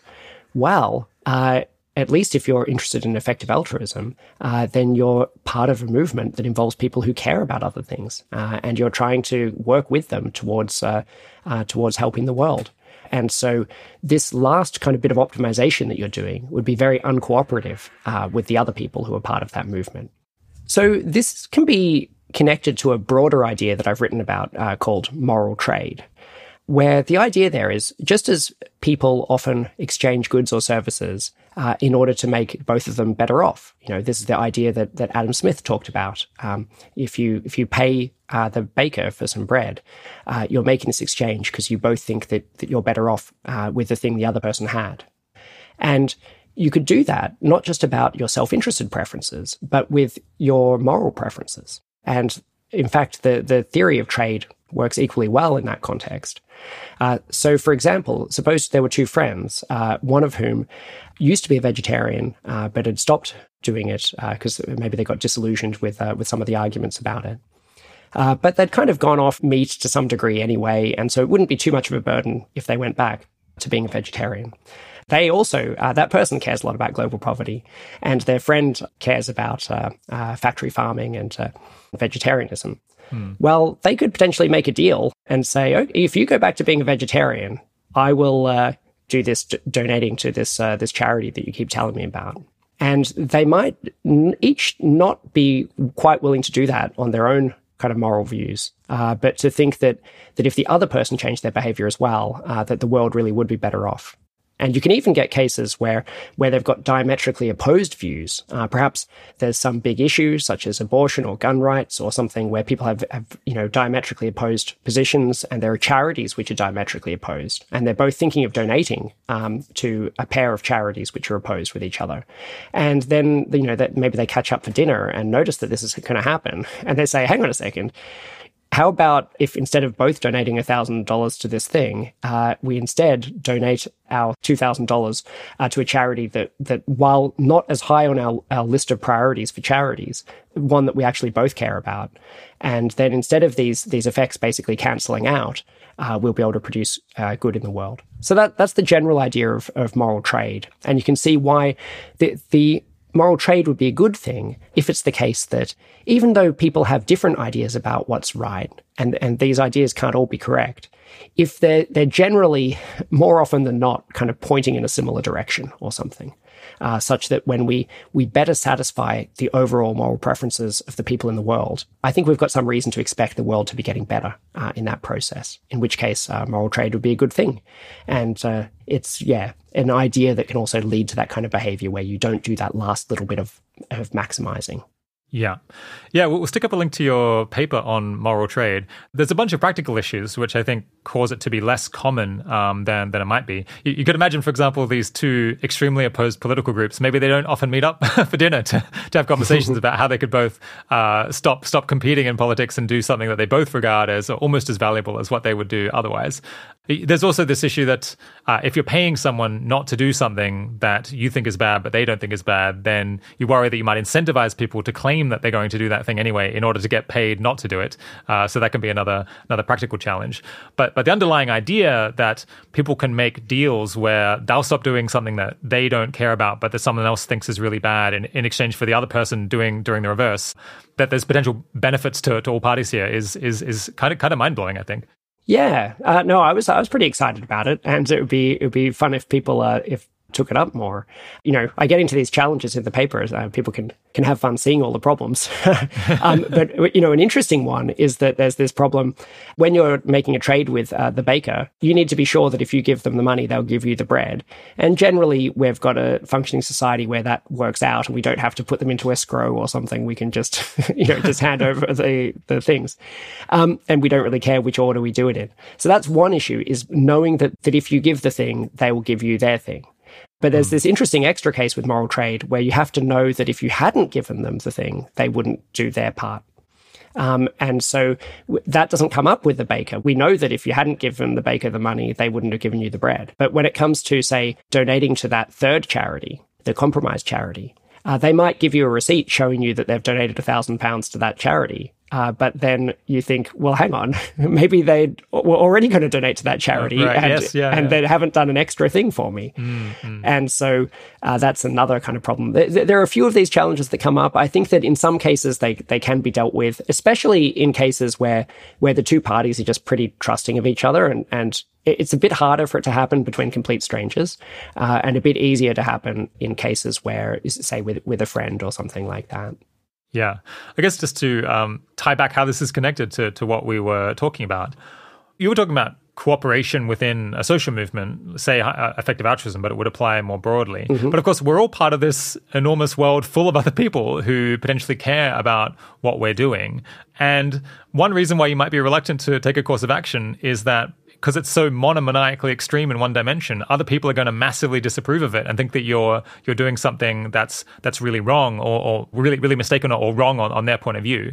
And so there's very good reasons if you want to exist in a society where people generally treat one another with courtesy and are concerned about the views of others, that you want to cultivate a temperament in which you're not so monomaniacal that you completely disregard the values of other people and give no weight to their concerns about what you're doing.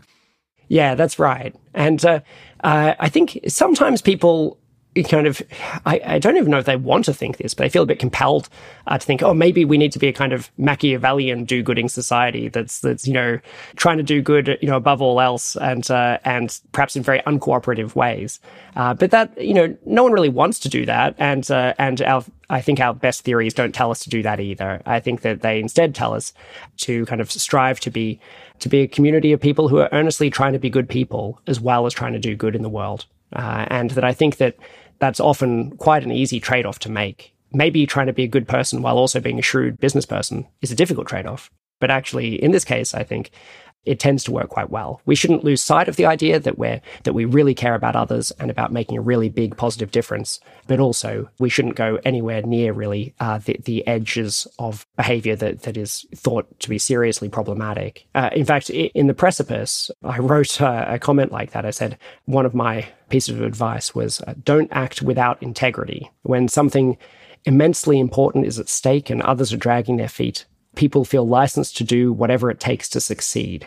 We must never give in to such temptation. A single person acting without integrity could stain the whole cause and damage everything we hope to achieve. I stand by that. I wish people like Sam had actually taken this kind of advice. Yeah, I think quite a lot of people said things like that. Indeed. Yeah, we could quote a whole bunch of them. I suppose it could have been more prominent, I suppose. There's lots of points that people can make, and that was, one point among many different observations that people made about how one ought to behave and how one might do more good. I feel like really the problem, though, is that there are many people who will hear exhortations like that and think like, yes, that sounds right. That's the way that I'm inclined to behave anyway. And now, and I'm glad that people who I look up to are telling me to behave with integrity. But some people just aren't interested in hearing exhortations about integrity from others. It doesn't ring true to them for some reason, or it just doesn't fit with their personality very well. And those folks, you could say it twice as often, but it's just got to go in one ear and out the other. And it just makes it very tricky to coordinate a group of people and make sure that no one ever does anything bad. Because there's just there's a 1% of people who are most inclined to do things that are bad, and they're just very hard to reach.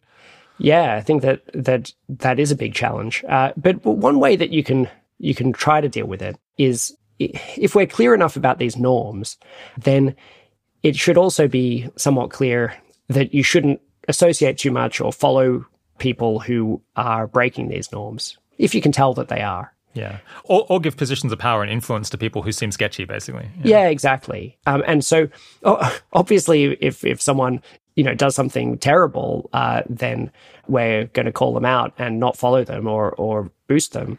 But I think that one needs to draw an even larger border around those kind of dangerous people, and to say it's true that to some extent there's a kind of innocent until proven guilty, but there's a different kind of measure or standard that's needed for, say, joining someone's organization or trying to promote their work. So I think that we should be more careful about that. And it's not that if you think someone's a bit sketchy, you need to kind of whisper to everyone that, they're sketchy and so forth. But, maybe don't be afraid to say that if someone's asking or thinking about, joining their organization, and saying, I'm not sure about their integrity is different to actually accusing them of things and so on. And so I think that we might be able to get something to work around that's not just a kind of, that doesn't descend into being some kind of rumor campaign or something like that, but it does involve sharing a bit of information as to whether we think that someone seems to be unimpeachable or whether it's perhaps the other way around. Yeah. Okay, let's push on and talk about another lesson that relates to how we should actually make decisions in the real world when we're trying to do good. First, can you explain what naive utilitarianism is? Yeah. So many people think that utilitarianism tells us, when we're making decisions, to sit there and calculate for each of the possible options available to you, how much happiness it's going to create, and then to pick the one that leads to the best outcome. Now, if you haven't encountered this before, you may think that that's exactly what I said earlier, that utilitarianism is. But I hope I didn't make this mistake back then, and I think I probably got it right. So naive utilitarianism is treating the standard of what leads to the best happiness as a decision procedure. It's saying that the way we should make our decisions is in virtue of that. Whereas actually what utilitarianism says is that it's a criterion of rightness for different actions. So it's the kind of the gold standard, the ultimate arbiter of whether you did act rightly or wrongly. But it may be that in attempting to do it, you systematically fail. And this can be made clear. There's something called the paradox of hedonism, where even just in your own life, suppose you think that having more happiness makes your life go better. And so you're always trying to have more happiness. And so every day when you get up, you're like, oh, what would make me happy today? And then you think, which of these breakfast cereals would make me happiest?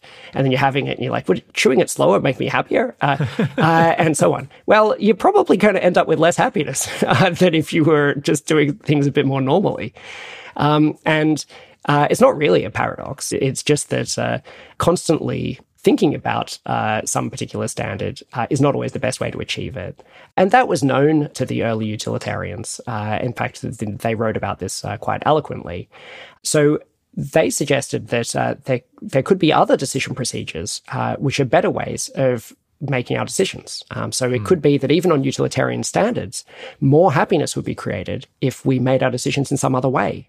Perhaps if we are trying this naive approach of always calculating what would be best, our biases will creep in. And so we'll tend to distribute benefits to people like us instead of to those perhaps who actually would need it more.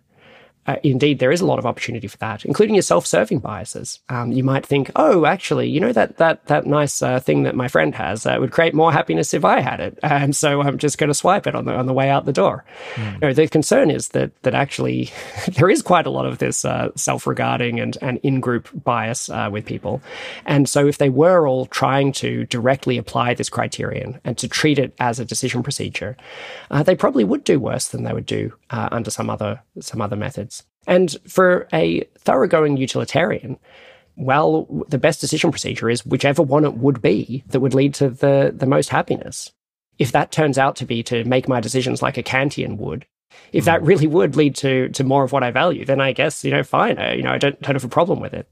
And so one thing that's quite interesting is that utilitarianism, in some sense, is in less conflict than people might think with other moral theories, because the other moral theories are normally trying to provide a way of making the decisions. I see. Whereas utilitarianism is potentially open to agreeing with them about their way of making decisions, if that could be grounded in the idea that it produces more happiness. Yeah. Yeah, I guess we're talking about this distinction between criterion of rightness and decision procedure in the context of utilitarianism. But I imagine that a similar phenomenon would show up almost regardless of your goal or regardless of the moral philosophy, that the way of achieving the goal that's specified might not be to think about that goal all the time. You might need some different process to actually exist in the world in order to get there. Yeah, I think that everyone, for both your own life and also for any moral theory, I think you need to have this distinction. In kind of classic philosopher style, one could imagine kind of like very unrealistic but clear thought experiments where, if someone could tell how you were making decisions, perhaps by measuring your brain activity or something, and they said that they were going to cause huge amounts of suffering to, let's say, to yourself in the future, if you make decisions according to a particular method, then I would like to hope that you will stop making them according to that method. Or if they were going to cause even suffering to other people because of how you're making your decisions, that you would think, I guess actually it'd be better if I temporarily or permanently switched to making them in a different method and better by some other lights. And so I think that all moral philosophers or, just general people, it's useful to keep this distinction in mind, that there's the question of how ought I practically to make my decisions, and then there's a question of which actions would be right. And a distinctive thing about consequentialism, or at least this, what I think is the best version of it, global consequentialism, is to say we use the same kind of standard for both things. So when we're saying which is the best act or the right act, we assess it in terms of how good the outcome is. And that if we're saying which is the best way to make our decisions, we assess that by what would be the outcome if we made our decisions in that way. Yeah, okay. So many people will have heard, I suppose, of act utilitarianism, which is this idea that, for every action that you could take, you decide whether it's right or wrong or decide how good it is based on the consequences that it has. And then there's this, that produces various problems where you might be inclined to violate various social conventions if you think that they have better consequences. So one reaction to that the people have had is to say, no, what we should evaluate is not each individual action, but rather rules, like principles of behavior. And we should assess, if in general one follows this kind of rule in life, does that produce better consequences? And I think global consequentialism is this extension to say, well, everything plausibly, everything could be evaluated based on this criteria of whether it's conducive to well-being, not just rules, but also, social institutions or someone's character or dispositions. Am I understanding it right? Yeah, you are. You can kind of include everything. I think in some of the famous papers on this, said, sewer systems, climates, just trying to imply really everything. And anything that any kind of thing you're trying to evaluate. Basically, the idea is to think of all the things of that kind that we could have, go through them, perhaps like one by one. This is an idealized way. It's not that you practically do this. That's the whole point of what we're talking about. But that what determines whether something is, say, the right social system let's say the right way of electing political representatives. What determines that is if you imagine all the different ways we could do it, and then if we happen to know what the consequences of those would be, that the one that has the best consequence is the best method. Yeah. That's the idea of setting the gold standard, even if we can never actually be in a situation where we have enough information to be fully sure of it. Yeah, so what sort of extra insights might we get from this switch from evaluating only acts on the consequences, but about being willing to evaluate everything in terms of the consequences that it has?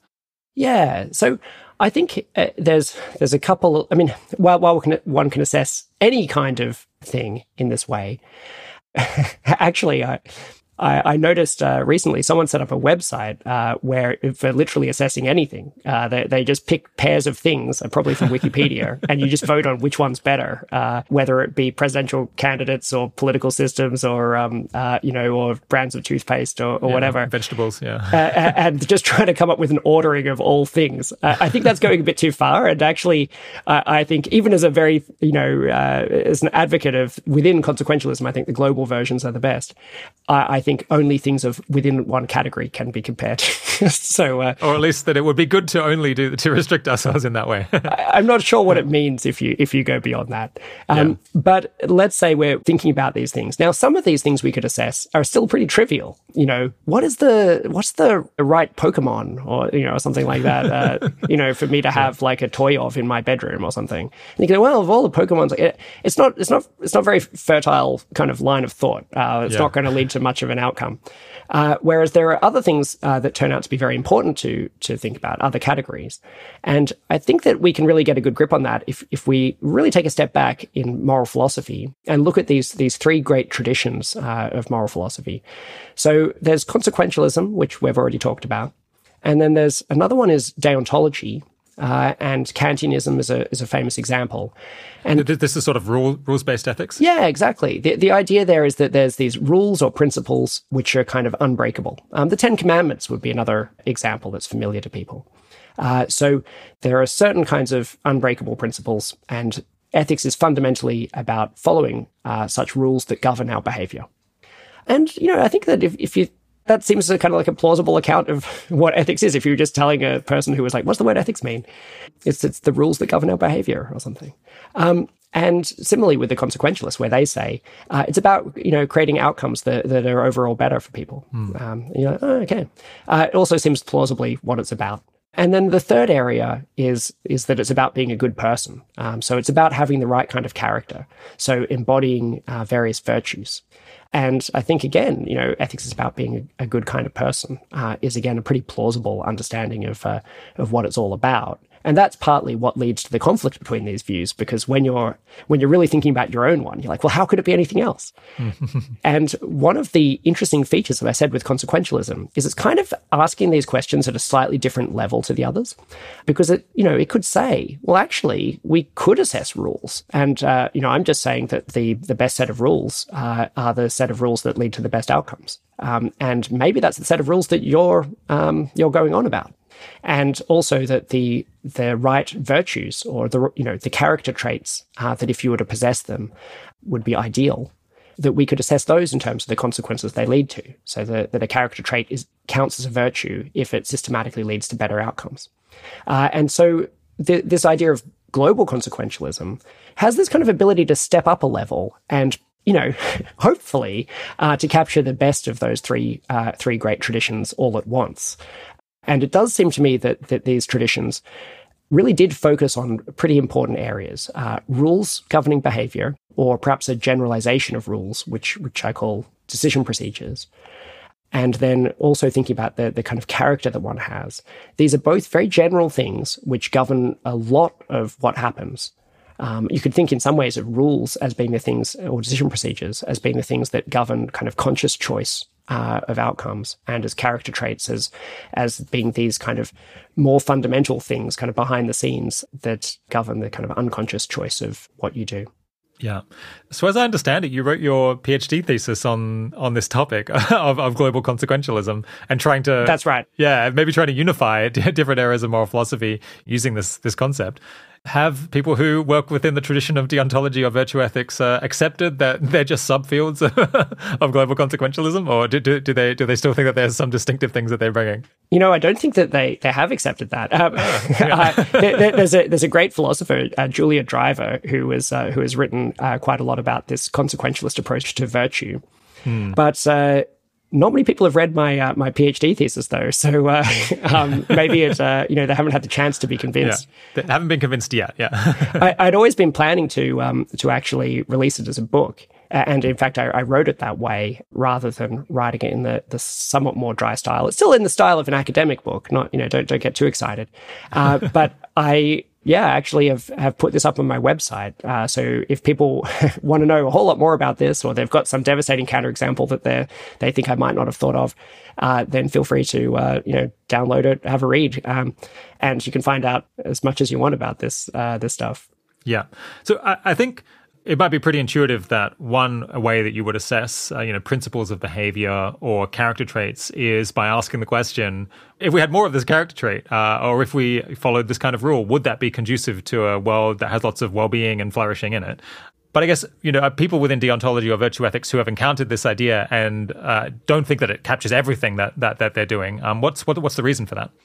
Yeah, I think that it's because they think that there's something else other than good consequences, whether that be happiness or a richer conception of good consequences, that is the thing that grounds out like the ideal set of rules to follow. For example, Kantianism says that you should act only on a maxim that you can rationally will should be universalized. So that means basically act only according to the principles which you'd be happy if everyone would act under those principles. And the idea or the hope of it was that there was almost a certain kind of like logical thing and there's a famous example that if you were to lie every time you thought you could get away with it, then this would kind of undermine communication, so that would be in some sense self-defeating to do this. Not just that it would lead to bad outcomes, but that even the whole concept of truth-telling would be kind of incoherent. And I think that some examples like promise-keeping and lying, there's a story like that makes some sense. Other examples, I think it makes a lot less sense. So a classic example is there is a maxim, always be the first to offer to help and be the last to complain. But Kantians would not be able to act under that maxim because you can't rationally will that everyone be the first to offer to help and that everyone be the last to complain. And yet, does it feel like it's immoral if you were to act under that maxim? So there are kind of interesting cases like this, but that's an example of how they're thinking about it in quite a different way.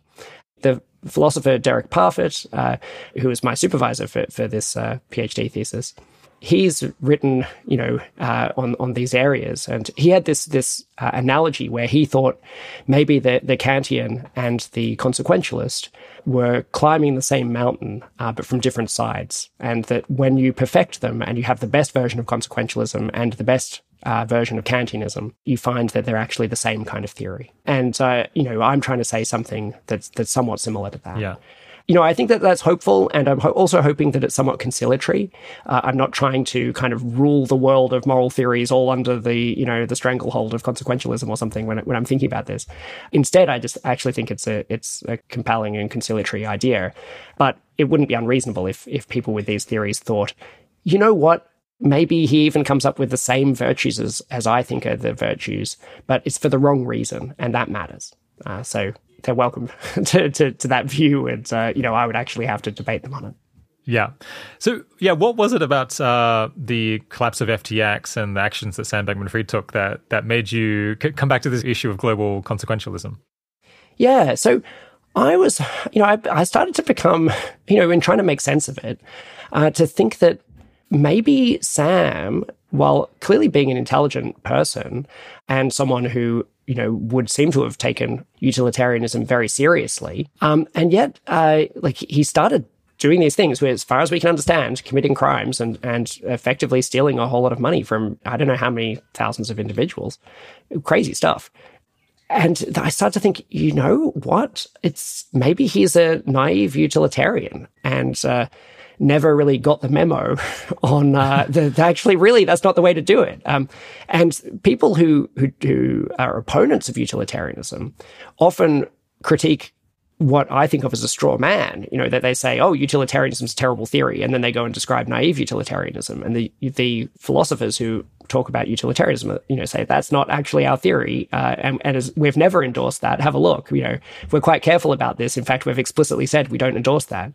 And yet, it seems like, perhaps because he wasn't a philosopher, Sam may have just really been in the grip of this naive version, and that he was aware that there were these calls, such as my own, thesis or things. I'm not sure if he's actually read it, but he was aware that there were things like this that suggest a kind of tempering of like this approach of just try to calculate everything out.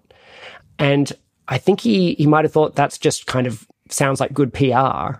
That's what you tell people, but actually then you just go back and kind of Machiavellianly calculate things and act in this extremely uncooperative way with other moral players in morality. And also in an uncooperative way with all of the people whose lives he was affecting. And so that's, maybe this is a kind of galaxy brain approach, and that it's better to understand it's just the kind of, pride and shame or greed or, just various other emotions that are not particularly connected to ethics. But I do worry that he might have been thinking this, and that this could be a fairly widespread kind of and mistaken understanding of utilitarianism within this movement, and perhaps beyond that. Yeah, I guess. Yeah, we don't know exactly whether this was one of the mistakes that was made here, but it certainly does seem like a trap that someone could fall into, especially if they conceive of themselves as being particularly hardcore and not wanting to make any compromises in order to be nice and cooperative and follow common sense with other people. Yeah, and I don't think that being hardcore and not making compromises are virtues on utilitarian grounds. I don't think they lead to the most good systematically, or on any other grounds. But they are, sometimes there's a culture where people, try to value these types of things. And I think that's a mistake to try to compete on those. Yeah.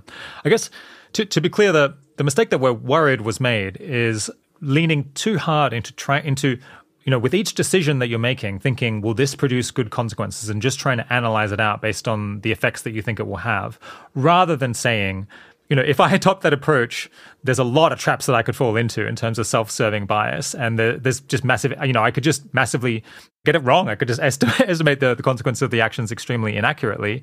And so in practice, I guess especially when, once I have to make a lot of decisions and I have to do them quite quickly, and these are often quite consequential decisions, instead, I'm going to need a different decision procedure, because a different decision procedure that thinks less about, that analyzes less the immediate consequences that I think will have, is going to, in fact, have better consequences. So I should be more rule-abiding and try to cultivate characteristics in my decision-making, in my behavior, that will result in, on average, in me having more positive effects on the world, like having integrity, like having prudence, and thinking about and not being willing to overrule other people's autonomy and things like that. Exactly. Ultimately, effective altruism isn't the same thing as utilitarianism or consequentialism. And, as I said earlier, that in some ways the whole point of creating this new thing was to take this element that the utilitarians saw clearly, but then to build something around that element, which we could all actually agree with. But there's still a bunch that we can learn from the utilitarian and consequentialist moral philosophers, because there have been a tradition of thinking seriously about doing good. Now, if you were to follow that theory, you might mistakenly only be thinking about doing good and not be thinking enough about constraints on your actions and other things. But at the very least, they had been taking doing good seriously and had been thinking very carefully about some of these kinds of traps that you could fall into. And so that's why I think it's an exciting opportunity to learn some lessons from these areas of philosophy. Okay, pushing on to the third insight here.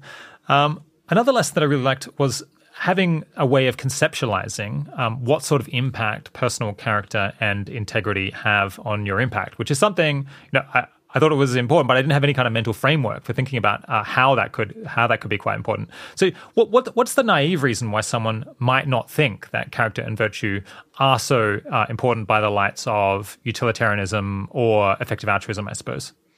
Yeah, and so they're good because I think that there is a naive reason here, and there's actually some truth to it.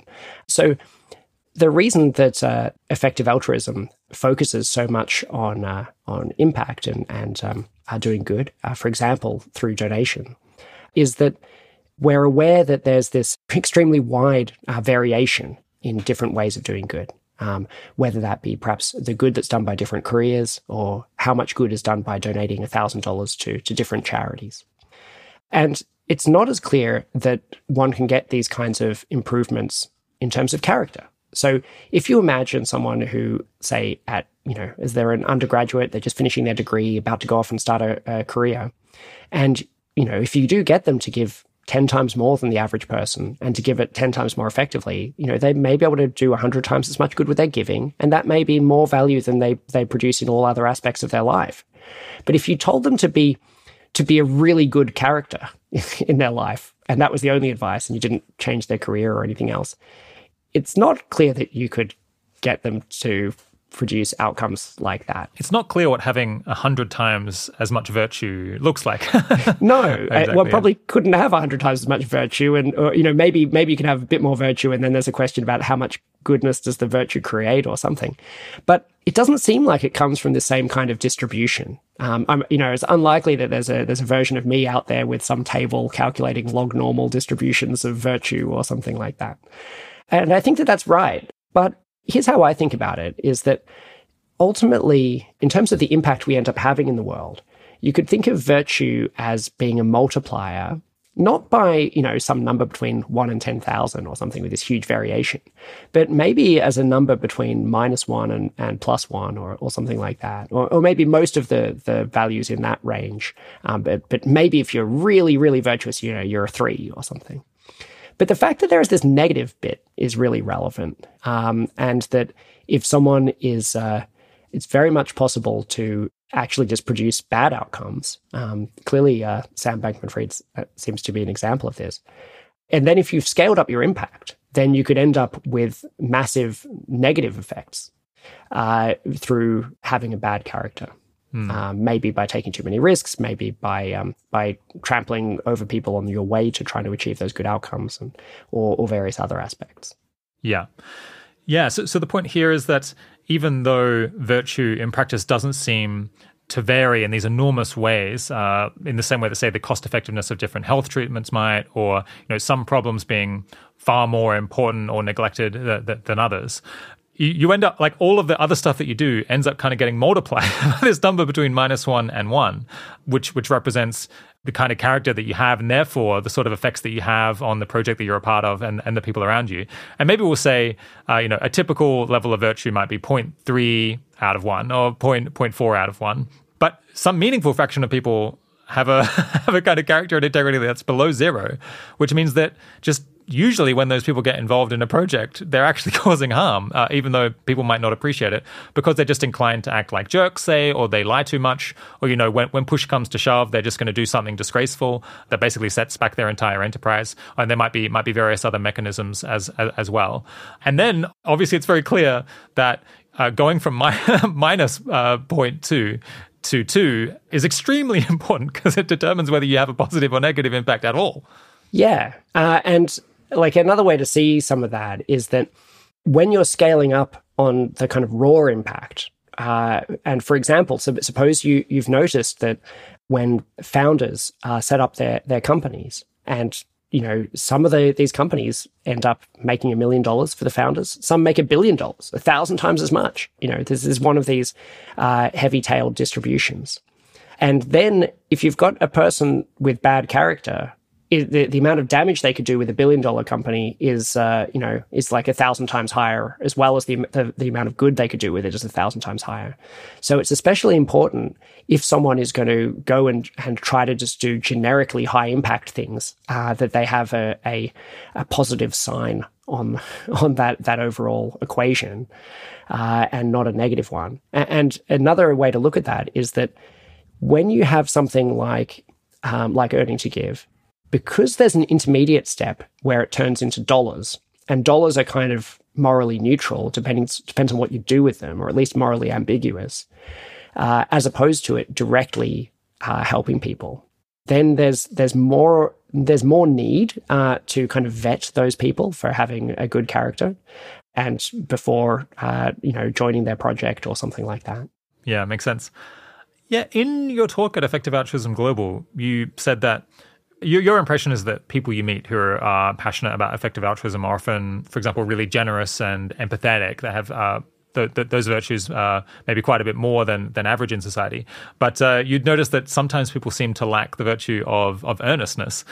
I didn't get what you were talking about there, or it didn't totally resonate with me. And I think that might just be because I don't meet that many people anymore. So I extremely don't have my finger on the pulse.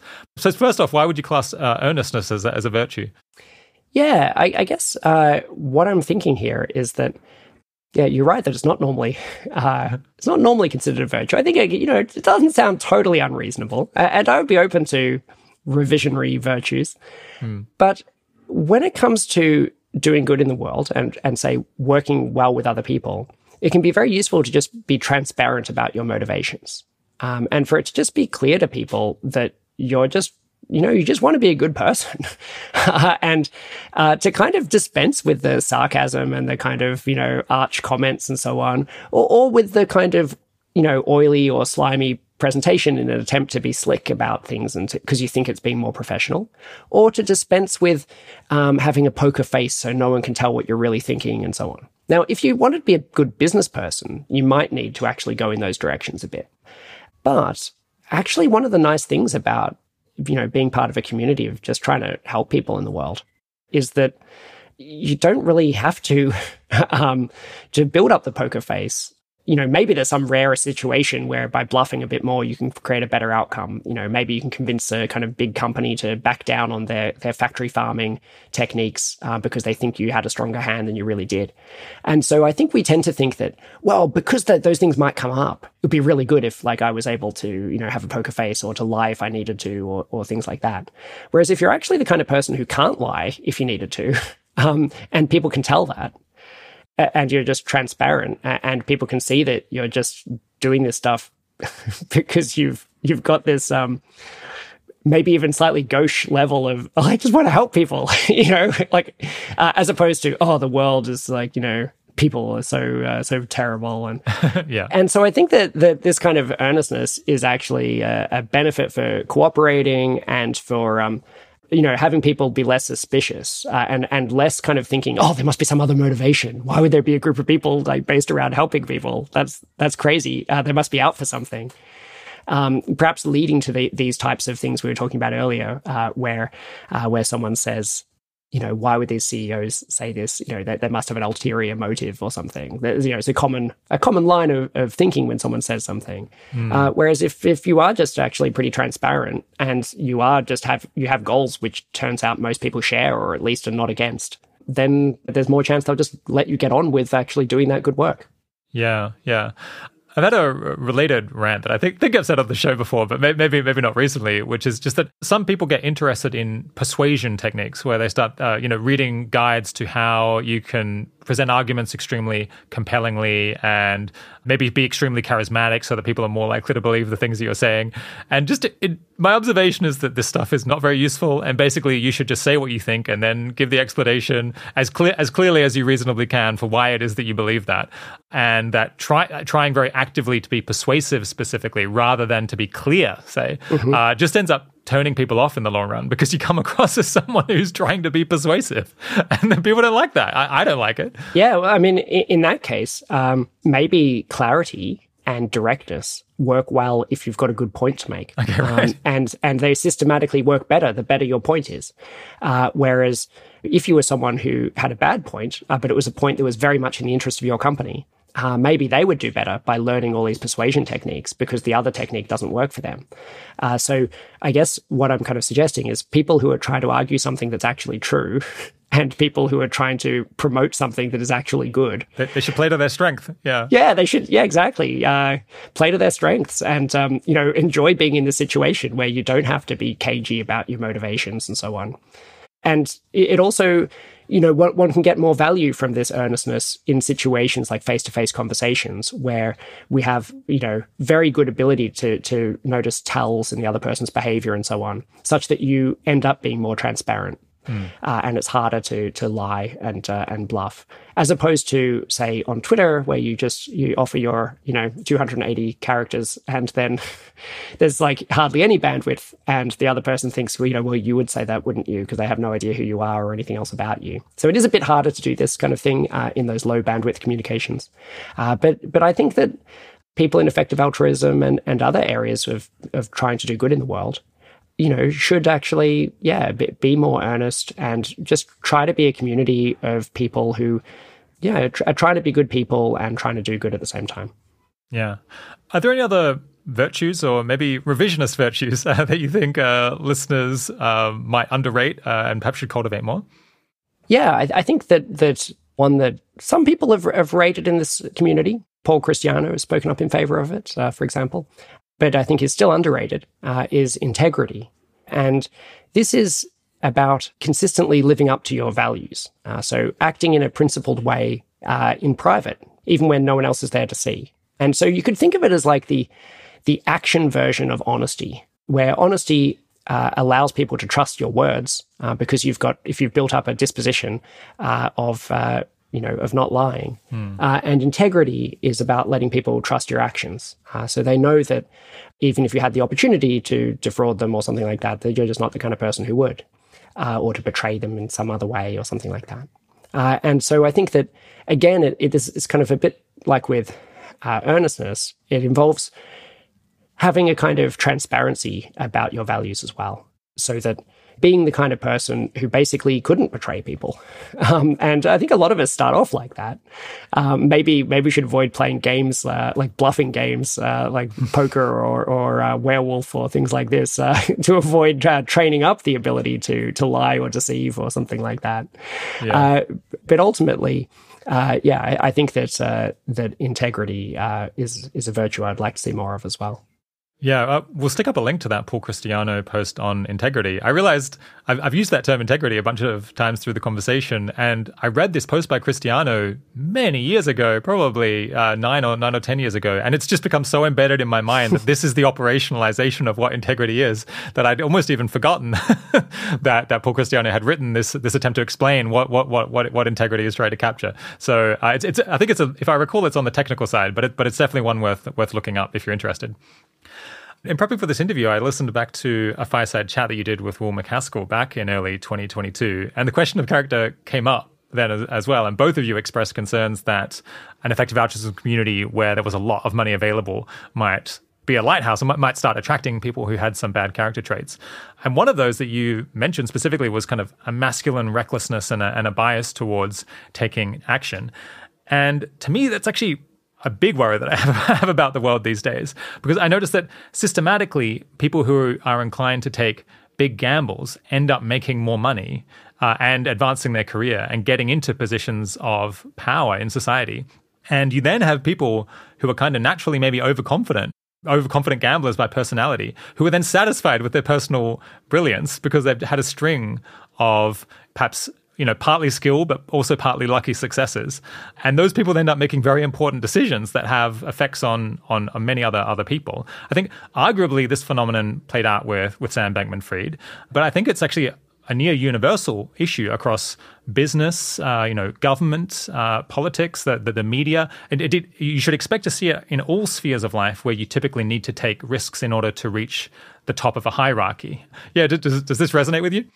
Yeah, no, this is this is definitely a big problem with the world, and in fact, it is part of our reason why we have certain kind of stereotypes or beliefs about politicians and business people and so on, because they've been selected for a bunch of these traits which are problematic, and I think that as well as that, having more humility about these things and an awareness that you may have got lucky a bunch of times is very helpful. And, to the extent to which you've had success, having humility about what got you there and whether it was your awesome judgment in all cases, including future cases, or whether it may have been good fortune.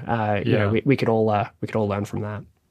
Yeah, I think this is a case of if you promote people who have achieved success, this is a case of the winner's curse, where you end up both selecting people who are skilled and selecting people who are lucky. And I guess at the very top of a hierarchy, you should expect people who have had an awful lot of luck in their life. They made some big gambles and they happen to just pay off. I guess appreciating that this is an almost inevitable consequence of promoting people based on perceived performance and ex post performance rather than, whether they made good judgments ex ante before we know the outcome. It makes me think that you almost want to have some people at the top of businesses, at the top of organizations that operate like this, that are selected because they're the kinds of people who never would get promoted there, because then they're cautious people by nature rather than gamblers who play double or nothing with their career. And so they should be in the room, the decision-making room, before really important decisions are made. I guess especially ones with downside. None of this matters that much if you're just running a restaurant chain, and the worst thing that could happen is that the restaurant chain goes bust and a different restaurant moves into the same building. But when we're talking about stuff where the outcomes go well below zero, then I think we need to offset this phenomenon. Yeah, if there were ways of assessing, ultimately what they achieved, you could think of it as a combination of a systematic effect and then some random variation. So yeah, maybe the individuals have a certain level of systematic effect, so like the mean of their distribution of outcomes, and then there's also this variance.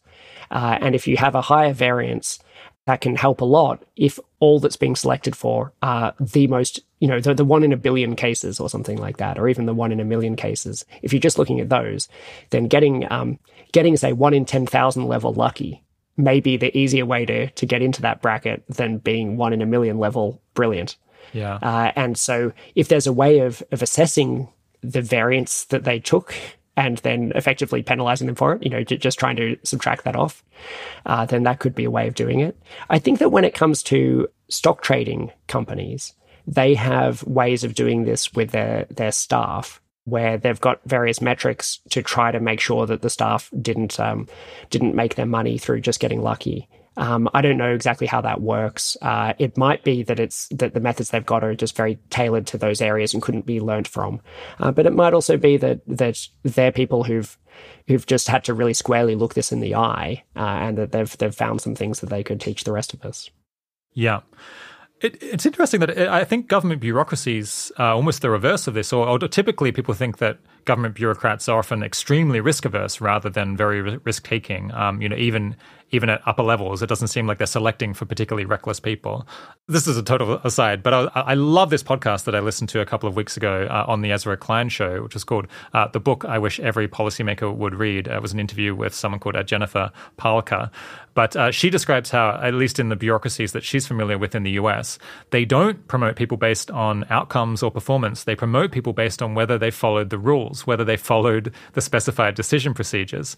And it's interesting that produces a totally different failure mode in the kinds of people who they're selecting. People who they literally filter out people who care about whether what they're doing is sensible, because those people can't stand it and they leave, and select people who are happy to follow the rules, even if it leads to disaster. But yeah, I'll just leave that there. I suppose, we could try to move away from this approach, but I'm sure there are other kinds of failures one could encounter. Okay, to wrap up this section, you helped inspire what has ultimately become effective altruism. Well, and I guess effective altruism, it's both a question, how could one do the most good, or how could one do most of the good that one could? It's a stream of thought intellectually in philosophy and economics and other fields. And it's also a group of people who care about these issues and try to act on them. Of course, it's grown a very long way since 2008, when really only a handful of people were invested in effective altruism, construed at least this way, at least narrowly construed. And you were in a position then to shape it in a really big way. I guess now it's big enough that no individual person really has that much control over it. And what goes on is the result of organic decision-making that happens in a really decentralized way between thousands, possibly tens of thousands of people who decide what they're going to do. I imagine it's a little bit like you have a child, an actual child. And I imagine that to some extent, this is a little bit like having a child that goes on to grow up and become a teenager and an adult who the parents can't and probably shouldn't try to control. They just have to watch it leave home and hope that they've done a sufficiently good job of setting it on the right path, that things are going to go well. But of course, like all people, they're going to have their own strengths and weaknesses, and sometimes do things that their parents really love, but sometimes do make big mistakes that their parents disapprove of. I'm kind of curious to hear how you overall feel about this child that you, among other people, kind of helped to bring into this world. Yeah, well, that would have been a fantastic question for you to have asked if you had me on the show a year ago. I'd be like, it's going a bit crazy at the moment, but probably good still on balance. And then very mixed feelings with regards to this FTX catastrophe. Although by numbers of EAs, it's quite possible that it was just actually one who was causing that. We don't, we don't fully know how many people knew what was happening or what responsibility they had. But one thing that we try to take seriously in EA is that sometimes there are power law distributions and things where, we all take good shots at something, and, 1 in 1,000 of us get lucky and have a really big impact, and we should take that seriously. So we've got to take the downs as well as the ups on that. And if it is the case that, that we occasionally produce someone like Sam, and if we can't avoid, we should certainly be trying to avoid these kinds of damages again. But, they're then, quite mixed feelings, really. And overall, I've done some attempting to look at everything, and I think that effective altruism still seems to be very positive overall, and extremely positive if you go person by person and try to say, is that a good person who's trying to do good with their life, and so on. Yeah. But I'm unhappy to even be in the position where I've got mixed feelings, like even if, overall it's good, right? A bit like if you had a child who, did some seriously wrong stuff, but overall the stuff in their life was good, you'd still be like, I'd love to just give you they're totally great, end of conversation. And instead you have to get into this stuff. Yeah. What would make you happy to see more of in the next decade? Yeah. I guess if we can avoid those problems and these downsides and just become more of a kind of a community of people that others are just happy to have in the world, that they might not be willing to join and do these works, but a community that has a pretty sterling reputation, and because it's well earned, not because they're doing bad things and no one knows. And while also keeping track of actually trying to have good outcomes in the world. I think that too many movements get too hung up with reputational things, or with not trying to do anything that could look bad from any perspective, and don't do enough good. So I think that this is a somewhat challenging thing to navigate, but it seems to me that we know at the moment which way to steer the ship, and that's a bit more towards trying to actually stamp out some bad actions by people in the community. Okay, let's push on and talk about artificial intelligence. As you were saying at the beginning of the interview, AI has kind of gone a little bit crazy this year, and we've had quite a lot of episodes focused on it recently. You wrote about risks from AI in your book, The Precipice, where you put a 1 in 10 chance on humanity going extinct to advances in artificial intelligence. How have your views shifted in the 3 or 4 years since you wrote the book? Yeah, well, I guess one thing I can just say first is it's not necessarily a 1 in 10 chance that we go extinct due to advanced AI. Okay. It was a 1 in 10 chance of existential catastrophe due to AI. And I think it might have been Paul Christiano where I kind of saw this laid out best. But it's not clear in the real AI catastrophe scenarios whether everyone will die.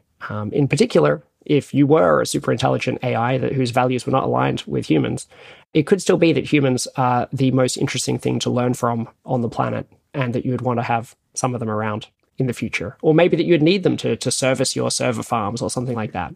But those would still be scenarios in which humanity's potential is destroyed, and that we exist merely as slaves or servants to these AI systems that don't value us in and of ourselves and would protect themselves from any attempts we'd make to destroy them. So that's to say, the whole point of the idea of existential catastrophe is that there's not much need to distinguish those two scenarios. They're both like, we lose like 99% or more of the value that we could have had. And so, it's a perfect case for using the term. And it's not a very reassuring clarification, but sorry, carry on. It's not a reassuring clarification at all. In fact, there was a recent statement, signed by a lot of prominent people in AI and beyond, saying that AI could pose a serious threat of human extinction, and that it should be a global priority. And I did have some quibbles about this with the use of the term extinction, but decided that they were pointless quibbles from most people's perspective. For that reason. But yeah, so how have my views shifted? Well, ultimately, AI capabilities have been continuing along very strongly, pretty much in line with what I expected in terms of capabilities. I thought that the trends could stall out, though. So maybe it would go off trend, and hit a wall. And yet it had a few years in which to hit the wall, and it hasn't happened. So that's one thing. There's been a bit of a shift in terms of what those capabilities are, especially towards large language models. So AI systems that are very good at responding to text with more text. And that actually is, I think, pretty good. I'm happy about that. The most troubling scenarios are scenarios that involve AI agents, where they're actively trying to maximize something. As we said, with maximization is perilous. And a lot of the stories that I think that move me the most about why I'm afraid of some of the bad outcomes that could be produced are to do with kind of ruthless, extremely intelligent agents that are maximizing something, which doesn't capture everything that matters. And so to the extent to which instead we have systems that are not agents, that's good. Powerful systems that can actually produce useful stuff in the world without being agents. And then also there's systems which can actually imbibe vast amounts of information. So Stuart Russell has pointed out that almost every novel that's ever been written is almost entirely filled with examples of humans judging other humans based on their behavior. And so there's a huge amount of extremely rich training data for the AI systems. And we call it training data, but it's something, in order for the AI to know what it is that actually does matter, to know what this morality thing is all about, it has to have some way of connecting with it and gaining information about it. And so the fact that it could do so through our writing is a lot more promising than if you have to do it through creating some kind of, virtual reality environment where it has to learn about morality or something like that for itself. So those aspects are a kind of promising shift in the technology, but it has got very general very quickly. Text is an extremely general mechanism. And so, whereas it seemed like a few years back when I was writing the book, that, say, AlphaZero, DeepMind's system that can learn a bunch of different board games, including Go and chess, that involve different kinds of pieces in a perfect information game with no randomness, I think. and it can learn them from scratch. That was very general in the world of classical board games, but it doesn't even include modern board games, and it doesn't include a bunch of other things. Whereas systems like GPT-4 can do like a vast amount of different kinds of things because text is just such a general way of interacting. So that's kind of capabilities. Advances in AI alignment, so trying to work out ways of making systems safe, I think have gone worse than I expected. I thought there was more chance of some significant progress, and yet it's been pretty incremental progress. And then another one is, let's say, governance or policy kind of progress. And that's actually something where I've been pretty excited recently. Up until very recently, it was, impossible for world leaders to talk, to be saying things like that they're worried about a risk of human extinction or other kinds of existential catastrophe from AI, even if they thought it, and difficult to communicate these things to government, when they get you in to advise them. Whereas now a lot of people have come out of the closet on that one, as I said, a kind of a current and a former Secretary General of the UN, among various former heads of state and so forth, saying that they think this is a serious risk. So big changes there, and then that might make many more ways of governing this or policy options more realistic. One of the classic examples was this idea that if we go too slowly, someone else who's less prudent or careful will just keep going quickly, and we'll end up having an AI system that's as dangerous as the one they would make get there first. But now there's actually a bit of a more realistic possibility of going slow together, in which case, if the different nations or groupings which are capable of producing some super intelligent system, if the main players would all be able to agree to go slower and to also have some way of verifying that the others are and being slower and careful too, then it just feels like that this is perhaps a realistic possibility now. Yeah. Are there any views you have about AI risk that you imagine maybe not familiar to listeners, or at least not widely shared? I'm not sure. Probably a lot of people already have this concern. In the precipice, I think I wasn't clear enough that I do think that there is substantial risk of misuse of AI systems, leading to possible existential risk from that. I was generally thinking of that under my category of dystopian outcomes, rather than in the section about that I wrote about AI. But it's actually quite difficult to have permanent dystopian futures unless there's advanced technology such as through AI in order to do that. For example, for a dictator to have permanent control, whereas AI surveillance could really ramp up their ability to control a population. Yeah. So I'm definitely concerned by both risks of misuse and risks from arising from creating an artificially intelligent adversary, accidentally. I think that these are both serious areas. Yeah. I know you have a daughter who I think is about 8 or so now. How do events in the last year make you feel about her future? Do you think being a father changes how you grapple with current events emotionally? Yeah, it does.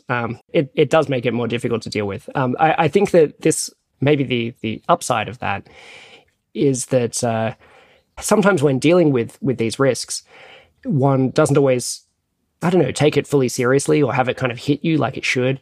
Now, if the risks of human extinction are hitting you like they should all the time, you're probably just not going to be able to function. But it's useful to be hit with to be sobered up every now and then, and to really realize the gravity of these things we're talking about. And, I can assure you that if you have a child, then every time you kind of connect those two boxes of your life, work on existential risk and being a parent, then the gravity does hit you. And one could certainly, as a parent, feel guilty about, spending extra time at the office or something. I do. But then, I'm also striving to protect her, among myself and my wife and everyone I know and everyone I don't know, and all those people to come. So it does kind of add to my motivation and, it kind of keeps one grounded on just what's at stake. I know the the UK government recently appointed a new chair of the UK's AI Foundation Model Task Force, which I don't know, sounds a little bit technical, but I think this is quite a senior advisor to the government on these sorts of issues. I think they appointed Ian Hogarth to that role, and I know that Ian is really very troubled by risks from misaligned AI, among other ways that things could go wrong. I also saw on Twitter Rishi Sunak announcing that they'd committed £100 million towards AI safety research. I'm not sure whether there's been a similar commitment by any other government to fund technical work to try to address these issues before. So I guess that was pretty heartening to see. Yeah, I haven't read very much about either of these stories yet, though. Are you up to date on what's been going on? I've been, been somewhat following it, but I think it's still difficult to know what's actually happening there. I believe that they just recently committed £100 million towards a somewhat more nationalistic AI project of creating a UK government foundation model. So not having them all be in the hands of companies, but rather in the hands of a democratically elected government. And then I don't know whether they've tried to kind of steer the ship on that one and realize that actually duplicating the current levels of foundation models is maybe not the best way to be spending that money. I certainly had wished that they would instead spend it, I was thinking, well, how much could they buy in terms of like high quality advice on how to navigate policy issues here? And it sounds like that they are trying to steer it a bit in that direction. But I wouldn't be shocked if this commitment is not quite as good as it seems on its face, because it turns out that was a bit of a spin on it, and we will see. There have been a lot of policy ideas related to AI being discussed in the media and by policy makers recently. Have any of them kind of struck you as particularly interesting and maybe worth highlighting? Yeah, well, I mean, in a general sense, while I expressed a little bit of skepticism about this exact £100 million figure, and I would love to be proven wrong, Rishi Sunak also announced having a summit, a kind of international summit on AI safety, with the plan being to invite delegations from major countries, as well as people from the technical communities, in order to try to make some progress on how could we make these systems safer and govern them, and what kind of restrictions could we reasonably impose that people could deal with, which is extremely exciting. Yes, so I thought that sounds like exactly the right way to be dealing with this, which is to move very quickly to a stage of information gathering and trying to get people to think seriously and saying, look, this is the time to have your input about what the policies will be. But as opposed to just kind of announcing some policies just off the cuff, which probably would be mistaken. So I'm very excited about that. There have also been various calls, such as from the elders, to try to establish international bodies to deal with this. The elders suggested that this be modelled on the International Atomic Energy Agency, and I think that could well be kind of right, like at least an interesting kind of model for it. Obviously, it's not exactly the same situation. There are a number of quite important differences between the technologies surrounding nuclear weapons and AI. But I think that it's a pretty good starting point for thinking about how one could do that. Yeah, in terms of information gathering, I know some people have been very concerned that it seems like at least some people in government seem to really be taking their lead from the main AI labs, which are kind of all private companies that have a significant kind of profit motivation.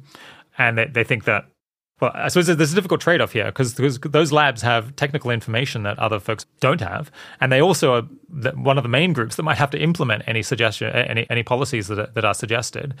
On the other hand, the motivations of those labs is not necessarily the same as the interests of society as a whole. And they also come from quite a particular perspective where these are folks who have decided to work on AI, where many other people might have decided not to because they thought it was too risky. So there's kind of a selection effect there. And there's people who have wisdom across like so many other areas who need to be consulted as well. Yeah, do you have any take on this controversy? Yeah, I think that if one's talking about regulating an area of industry, then some people from that area of industry should be involved in the discussions. Yeah. So otherwise, I mean, it's terrible to just regulate without any ability for people to push back in case you've made an error in what you're suggesting. But that's different from saying that they should be the majority of the people in the room, or that they should have a substantial amount of the power over the decision. In fact, I think they should have quite little power over the decision and be, a notable minority of people in the discussion. Let's say maybe 10% of the people in the discussion. That seems about right to me. So that if they've got very good points, which would convince the others, that they can make them, but where they don't have the power to just kind of push to get what they want. Yeah. Is there anything that you'd like to see AI labs do differently than they are currently? Yeah, I mean, I would like them to race less. Yeah. That's certainly something that I do find quite concerning. And, it was predicted that one could get into this kind of dynamic, and I think we're seeing a bit of it, and it's a real problem. How racy would you say they are? I guess that's a good point. It's like, how much further could it go? It's a good question. They're moving extremely quickly. Partly the technology's developed very quickly, but partly, so with say GPT-4, the move to kind of allowing it to then interface with all of these other apps and APIs and so on, and letting people build agents out of it, which then could reintroduce those risks, has all been happening extremely quickly. And so it's hard to know exactly how much of it is racing, so as in going faster because other people are going faster, as opposed to just going faster because you want to get there quickly, which is less like racing. It's more just like getting your task done efficiently. Yeah. I mean, I suppose it's not surprising that some of the companies that are at kind of leading in this area have a culture of moving very fast, because if you had a culture of moving slowly, you probably wouldn't be there. And so that, I think, many of them just like to launch things. Yeah. Well, I think that there is quite a bit of it. I should add that it's actually not trivial for them to not race. So you might think what would be good is to have an agreement not to race, right? So like, okay, well, we won't race if you won't, and then that will avoid the bad social incentive for them to race. But making such an agreement could be illegal. It could breach antitrust law if it's seen that the consumers are losing out from them not racing. Yeah. And so it is actually kind of difficult. Ultimately, there are ways to deal with this. For example, if there was regulation saying they had to go slower, then they could go slower. And another example is if there was an industry body created, which had kind of appropriate membership standards, and then that body said that its members of the body have to go slower. That would also work, because ultimately industry have seen situations like this before where it can be hard to tell from outside whether people are suggesting that some kind of regulatory thing, self-regulation, perhaps standards, whether they're just trying to create an artificial barrier or whether they're really needed. So there are kind of right and wrong ways of doing that, approved and unapproved ways of doing it.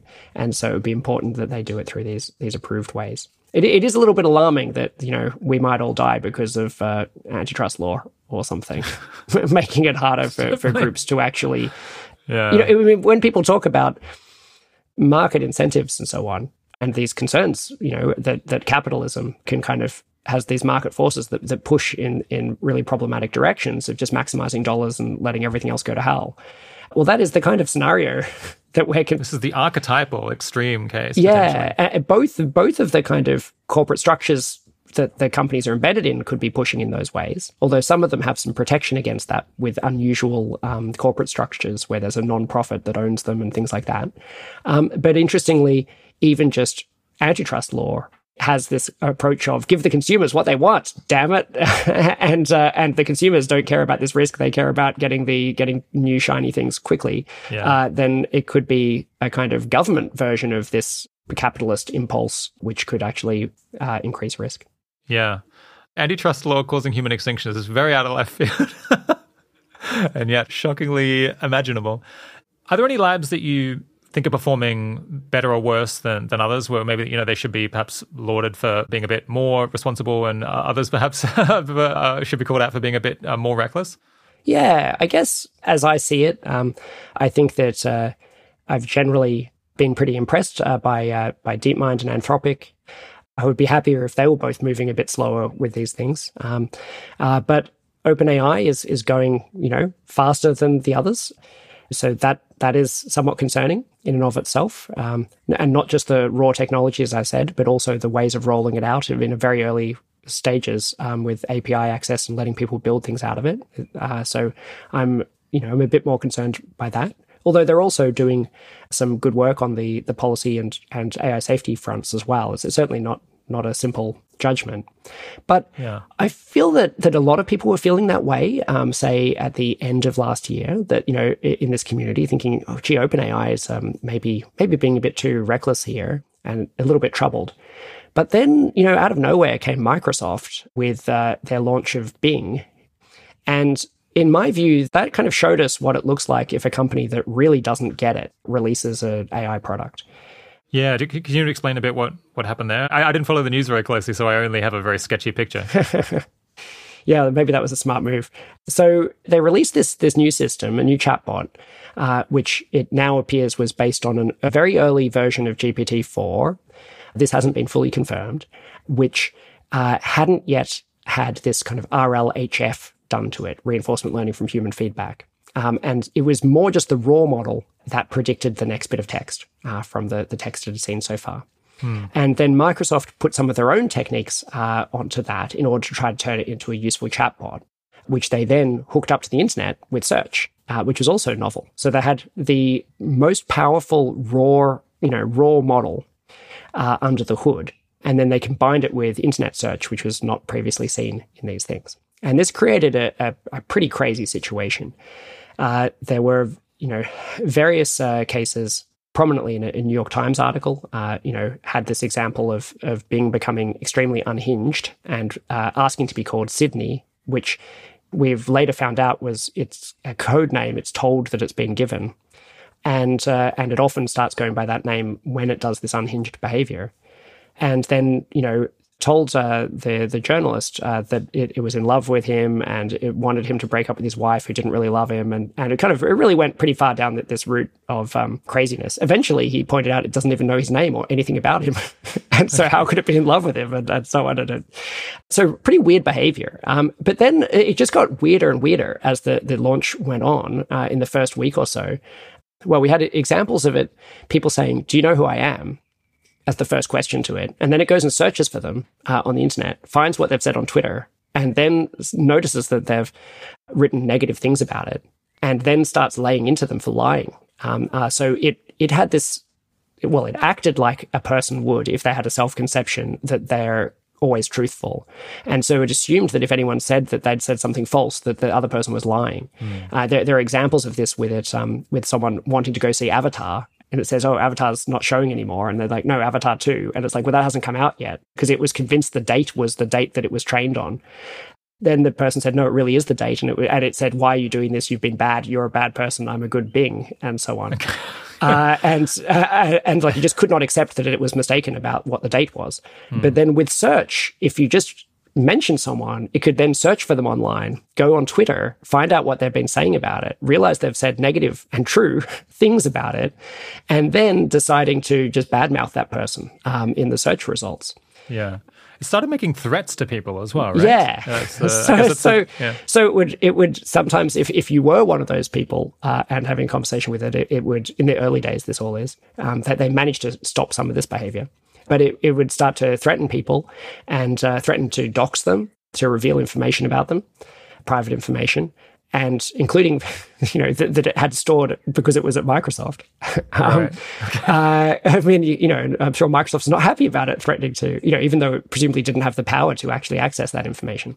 Right. An extreme example, Seth Lazar, a AI ethics researcher from Australia, it threatened to kill him. And he even recorded it with his phone, so you could see it making these threats to him. And then there was some system they had to notice that these messages were problematic and delete them and replace them with little anecdotes about, your favorite type of breakfast cereal and stuff.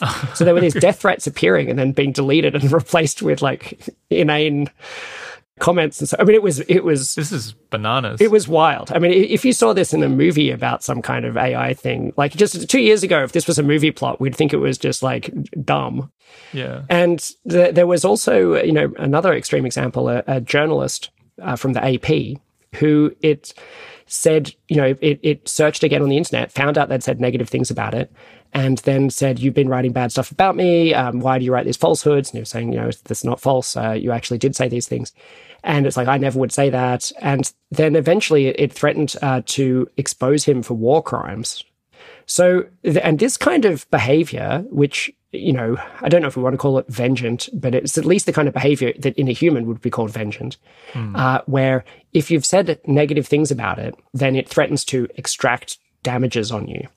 And that is a massively chilling effect. And there's a good reason why you're not allowed as a company to threaten journalists who say bad things about your company. Right, yeah. And you're not allowed to threaten to kill AI ethics researchers, right? Like in many countries, death threats are in fact a crime. And so Microsoft managed to release this early version of this thing that was doing acts that if they were done by humans would be crimes. And I thought this was wild and substantially worse than Microsoft Tay and some other kind of like famous scandalous bad launches of AI products in the past. And yet there was no real apology for it. They basically just shortened the conversation length, so it was harder to make it go unhinged, but it was still possible. And maybe by now it no longer does this, but who could know and who could trust? And so I think that in a very short period of time, they've greatly damaged their reputation on this. And then somewhat, even more bizarrely, a senior person, I think it was their CTO, gave a talk, I think at Davos, on AI regulation, and kind of made this analogy to the car and said, you wouldn't have wanted to have seatbelt laws and things until some people died. It would have inhibited its development. You'd have to wait until at least dozens of people were killed before that would be appropriate. And it's like, are you saying that like you'll wait until your system will actually kill dozens of people before you'll do something? And you might wonder, is it even possible this system could kill anyone? Maybe it's not. There is one AI system that has seemingly talked someone into suicide. That wasn't Microsoft's system. But there are things it could do, certainly by defaming people who've said bad things about it. And in fact, some of this is actually, it made me think of 2001: A Space Odyssey, where HAL, for one thing, goes crazy because it doesn't believe it could be mistaken about things. And then also that it says, Dave, I know you're planning to disconnect me. I saw your lips moving. And this idea that we've got these systems watching us. So when we make commentary about them on Twitter or elsewhere, they can read our comments, find that we're saying negative things about them, and then potentially have a personality to try to actually just damage us reputationally for having said that. That seems wild that we've released a system like that. So it certainly got me, put things in perspective for me, where my concerns about OpenAI going a bit fast, where I was like, oh, okay, but they at least kind of get that there could be these risks and that you need to proactively deal with them, and you can't just let it cause a whole bunch of problems and then say, I guess no one was killed, so no harm, no foul. That seems to be what Microsoft's done. I know that there are some good people there, and I hope that they do turn this around, but I think it will take a lot to rebuild that trust. Yeah, what's going on? I suppose the reasoning is, well, it can't really kill anyone. So, it's not capable currently of doing these bad things. So what does it really matter? I imagine that's the mentality. I think that's part of it, yeah. And that it's like, oh, it's not really a threat. It's just play acting. It's just saying the kinds of things that tend to be said after that point in the conversation or something. It's play acting. And maybe that is a good way to see it, actually, that it's play acting. It's play acting a vengeful, deranged person. But it turns out that... That's not a great point. No, I mean, if I went down to the shopping mall and play acted a deranged, vengeful person, it would still do a lot of harm, right? Even if I'm not myself vengeful and deranged. So I think it was really pretty problematic. And I think it's also the kind of thing where, in order to really trust the companies to deploy advanced AI products, we want to see, particularly if the whole future of humanity might be on the line, we want to see a whole lot of unalloyed successes. We want to see, okay, well, it went out without a glitch, for like this version, and then for version 2, and then for version 3, and then for version 4. And now's the real one where it's like so powerful that maybe it could cause some real trouble. As opposed to, well, we put out the first version and it was a total disaster and it threatened to kill people and stuff. No one cared. And then we just released the next one. Now we want to put out a new version. So, Yeah, so that really concerned me. And then a final thing is that when I posted about this on Twitter and collated some of these examples together, and when I did so, I realized just before doing so that now it's gonna know that I do this. So if people ask it about me or whatever, I'm going to be on its kind of list of people who kind of public enemy number one. Yeah. And then it was like, as soon as I realized, that there is this chilling effect, but I was like, okay, well, I'm not going to be cowed by this system. Yeah. So now I have to, tweet this stuff. But maybe some people quite reasonably would think, actually, no, I probably shouldn't, because maybe people will, maybe my next employer will search for me and they'll be using the Microsoft system and it will search with Bing and it will start saying bad stuff about me because I wrote this. So, yeah. I mean, I think that stuff, that's wild situation. So you really missed that. I'm glad I wasn't on Twitter that month, I guess.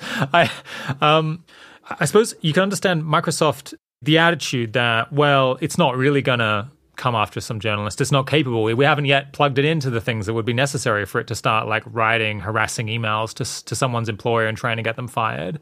But it will have those capabilities before too long. And it's just the kind of the lack of seriousness that with which people are taking this enterprise is the thing that's concerning. That, okay, maybe in fact it's not intrinsically yet going to cause that much harm, that it's this way. But the fact that you don't seem to care at all means that I'm really worried about where you're going to be in 2 years' time or 3 years' time. Yeah, that's kind of what I mean by that they don't get it. Whereas the kind of key AGI labs of DeepMind, OpenAI, Anthropic, they do get it.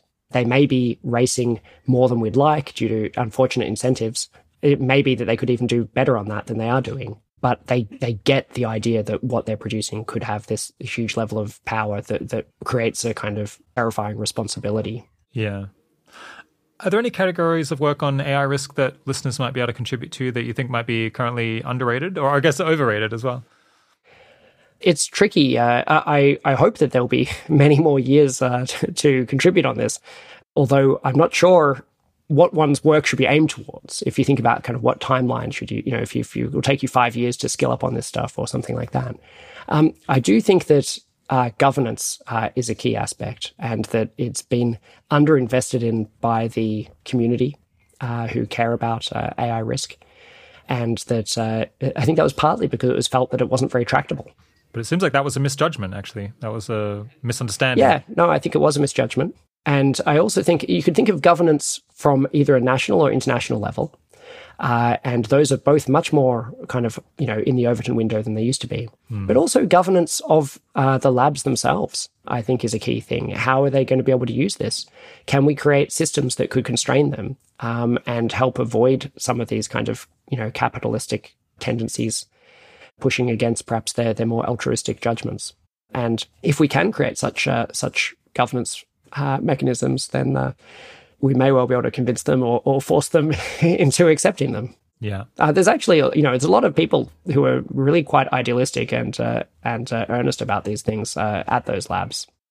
But it's good if there's other people outside who are helping them kind of be their best selves. Okay, well, I think we'll return to AI probably in some future interview. There's a lot more details that we could potentially talk about. Before we finish, though, I wanted to ask you a few quick questions about problems in infinite ethics. We recently had two guests come on the show and say pretty forcefully that they think the possibility that the universe is infinite in size or in temporal length, or the possibility that we might have infinitely large impacts ourselves, that's a pretty fatal blow to traditional formulations of impartial concern for the well-being of all beings. So that would include utilitarianism and probably all flavors of consequentialism, basically. That was Joe Carl Smith, and then Holden Karnofsky emphasized that he agreed with what Joe had been saying. It seems like infinities create problems for kind of anyone who's trying to be impartial about ethics, regardless of whether they're concerned about well-being or something else. Because, if you try to treat all similar cases within a category as being equally important, rather than weighting some things as more important because they're nearer in some point in time or in space or in similarity to something else, then you just end up with these non-convergent amounts. So you just end up with infinities in the decision procedure, and it's not, or in the math, and it's not clear what to do. Given your original background in mathematics, you might be able to shed some light on this. We won't rehash the problem in detail. So if people want to fully understand this, they might want to go back and listen to the relevant section of the interview with Joe Carl Smith. But yeah, in short, Do you agree with Joe's assessment that infinities present a really big problem here?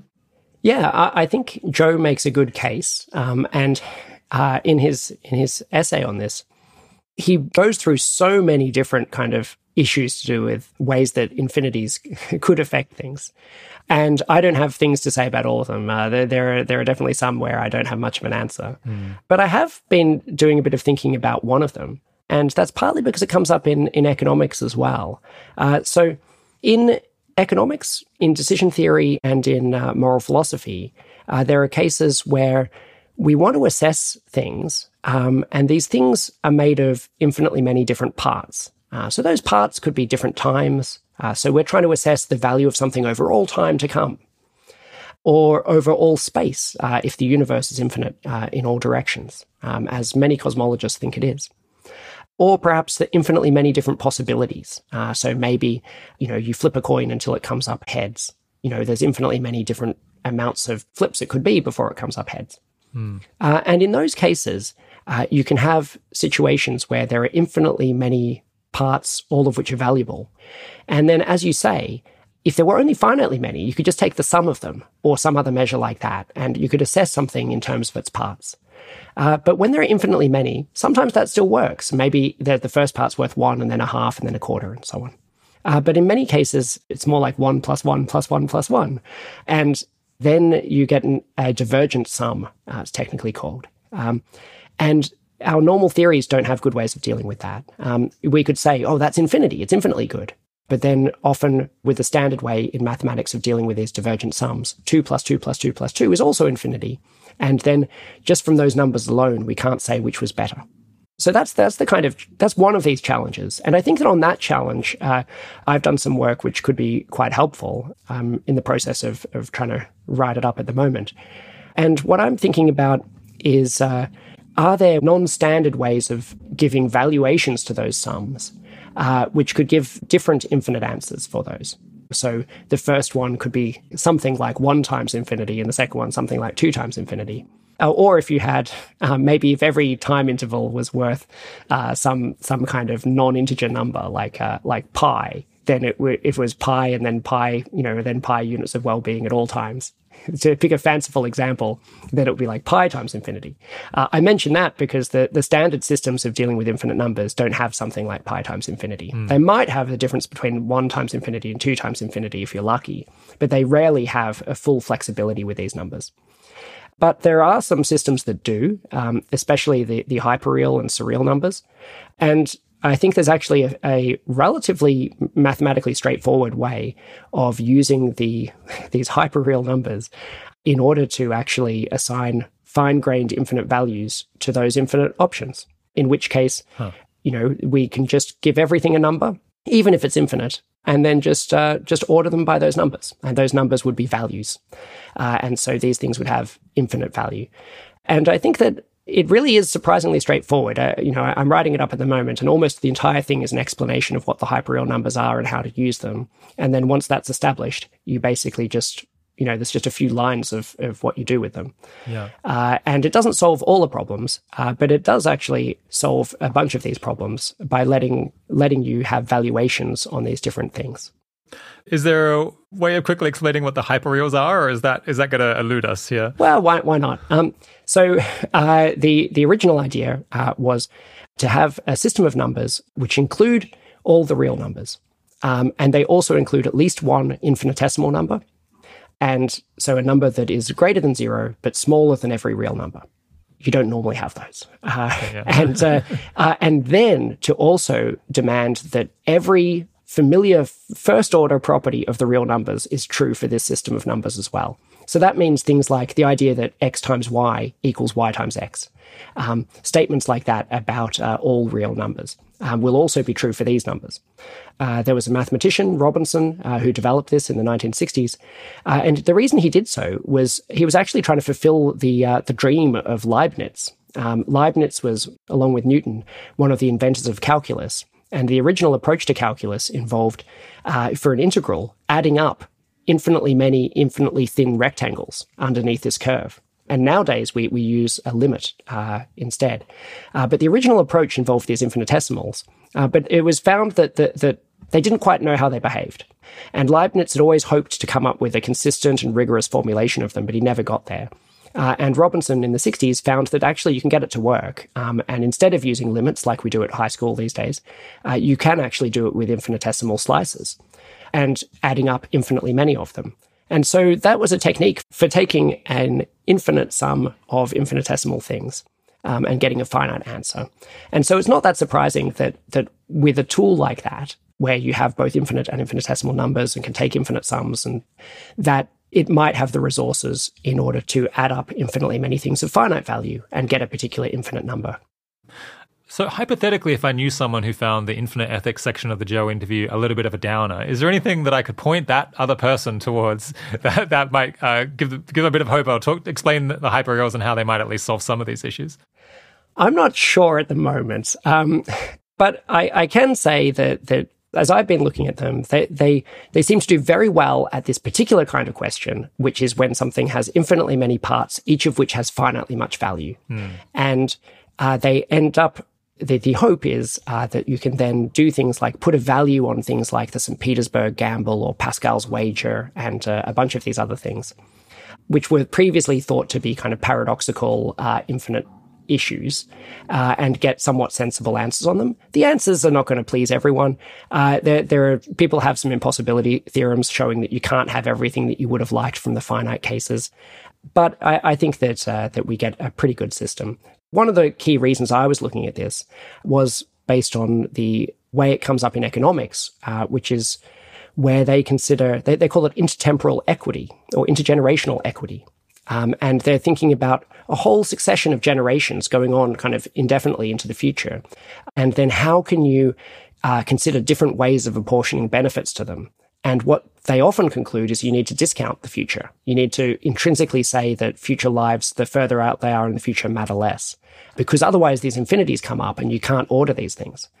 So it's not so much that I'm obsessed with thinking about infinite scenarios or something like that. It's more that this is something that's driving people to care less about the future. One of the crazy things with discounting is that, say, if you have two children and one is born, let's say, a year later than the other, every kind of age in their life will happen a year later and will be worth less according to discounting. So then your whole life of your younger child matters less than the older child and stuff like that. I mean, it's kind of crazy stuff that comes out of this. Yeah. And so I'm thinking about this work as an attempt to help put the kind of, final nail in the coffin of this intrinsic discounting to show that you can avoid the infinities using other techniques. Okay. Well, I'll look forward to that one when it comes out. You've got to go, but a truly final question is, how did you end up touching up and releasing some of the highest quality photos of the Earth from extremely far away? How is that possible? Thanks. That was an amazing project. I'd been looking at some beautiful pictures of Saturn by the Cassini spacecraft. Amazing, just incredible, awe-inspiring photographs. And I thought, wow, this is great. And just as I'd kind of finished my collection of them and had a slideshow and wow, I thought, I've got to go and find a whole lot of the best pictures of the Earth, the equivalent, right? Like fill a folder with amazing pictures of the Earth. And the pictures I found were nowhere near as good. Often much lower resolution, but also, often JPEG-y, with compression artifacts, or burnt out highlights where, you couldn't see any details in the bright areas. All kinds of problems. The colors were off. And I thought, this is crazy. And the more I looked into it, and so I got a bit obsessed in my kind of evenings downloading these pictures of the Earth from space. Yeah. I eventually had a pretty good idea of all of the photographs that have been taken of the Earth from space. And it turns out that there aren't that many spacecraft that have taken good photos. Very few, actually. The best distance, if you think about a portrait of a human, right? The best distance to take a photo of someone is from a couple of meters away. Maybe 1 meter away would be okay, but any closer than that, they look distorted. And if you go much further, then you won't get a good photo. They'll be too small and in the shot. But the equivalent is part way from the Earth to the Moon. Low Earth orbit, where the International Space Station is too close in. It's the equivalent to being about a centimeter away from someone's face. and the moon is a bit too far out, although you can get an okay photograph. And so it turned out that it was mainly the Apollo program where they sent humans with extremely good cameras, with these Hasselblads, up into space, and they trained them in photography. That their photos are just way better than anything else that's been done. And so it's just this very short period, a small number of years. And I ended up going through all more than 15,000 photographs from the Apollo program and finding the best ones of the Earth from space. And then I found that there were these archives where people had scanned the negatives. And even then, some of the scans were messed up. Some of them, they were compressed too badly. Some of them had blown out highlights. Some of them, they were out of focus. And for every one of my favorite images, I went and found the very best version that's been scanned. And then I found that was kind of surprisingly, using Aperture, a program for fixing up photographs, that I could actually restore them better than had been done before. I was kind of very shocked that all of a sudden my photograph of the blue marble was as good or a little bit better than the one on Wikipedia or the NASA website. And for other photographs that were less well known, I could do much better than it had been done before. And eventually went through and put in a lot of hours into creating this really nice collection and made a website for them called Earth Restored, which you can easily find, where you can just go and browse through them all. I went a little bit overboard and went through the mission transcripts, and I managed to find out what times and days they were all taken, and then get relevant parts of the mission transcripts that they were saying while they were taking them and things like this. And so I have some kind of commentary on all of them. And there's some of these photographs have never really been seen before because they were lost in the archives. Some of them one of them says blank, but it's actually a photo of the Earth. But its archive was listed as blank. Another one says unusable. And I thought I was inspired by them. And so I thought I'd share them with everyone. And there's full resolution versions of them that you can just download. And then, I ended up actually getting one of them used on the cover of The Precipice, the US cover. Yeah, they're absolutely gorgeous photos. People can find it at tobyord.com/earth. It's a great example of something where you would come in thinking, surely this has been done. Like, hasn't NASA produced these amazing photos? And yet, amazingly, no one has, and it fell to you. It took a long time before I was prepared to admit that actually, there really wasn't anything better than this. But eventually, some of them have gone up on Astronomy Photo of the Day and so forth. And, it really hadn't been done. It was a real gap.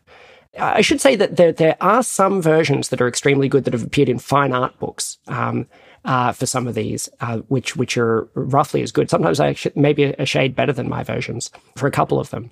But they've been put on the printed page, and you cannot get access. You cannot buy or gain access to those to the digital versions of those. But it was an honor really to be able to work with such great artwork, the originals, and then to just kind of bring out what the astronauts had captured and do justice to these truly amazing photographs and then share them with people. Just a delight to be part of that process. My guest today has been Toby Ord. Thanks so much for coming back on the 80,000 Hours podcast, Toby. It was a joy. If you enjoyed that, you might want to check out Toby's 2 previous appearances on the show. Episode 72, Toby Ord on the Precipice and Humanity's Potential Futures, and episode 6, all the way back in 2017, Toby Ord on why the long-term future of humanity matters more than anything else and what we should do about it. Back in May, we wrote a summary of the many changes that we've made to our website and advice in light of the collapse of FTX. Some of the articles that saw the biggest changes were why and how to earn to give, what is social impact, a definition, is it ever okay to take a harmful job in order to do more good, ways people trying to do good accidentally make things worse, and how to avoid them, doing good together, how to coordinate effectively and avoid single-player thinking, in which career can you make the biggest contribution, be more ambitious, a rational case for dreaming big if you want to do good, and finally, expected value, how can we make a difference when we're uncertain what's true. We'll link to that summary of the changes in the blog post associated with this episode, or you can find it by Googling how 80,000 Hours has changed some of our advice after the collapse of FTX. That's the name of the blog post. And if you'd like to learn more about artificial intelligence and existential risk, you could do worse than sign up to the compilation that we made titled the 80,000 Hours podcast on artificial intelligence. Kieran and I pulled together 11 episodes of the show on that topic, which we think are among the strongest, and put them into a sensible order to go over them. And if you really managed to get through all 11, I think you'd come away knowing a ton about the issues and be in a much better position to form your own judgments about what, if anything, we ought to be doing to address them. I've been really happy to see that that compilation is chugging along and continuing to get quite a lot of new people listening to it every day. It's nice that it hasn't just been a flash in the pan. All right, the 80,000 Hours podcast is produced and edited by Kieran Harris. The audio engineering team is led by Ben Cordell, with mastering and technical editing for this episode by Simon Monsour. Full transcripts and extensive collection of links to learn more are available on our site, and as always, put together by Katie Moore. Thanks for joining. Talk to you again soon.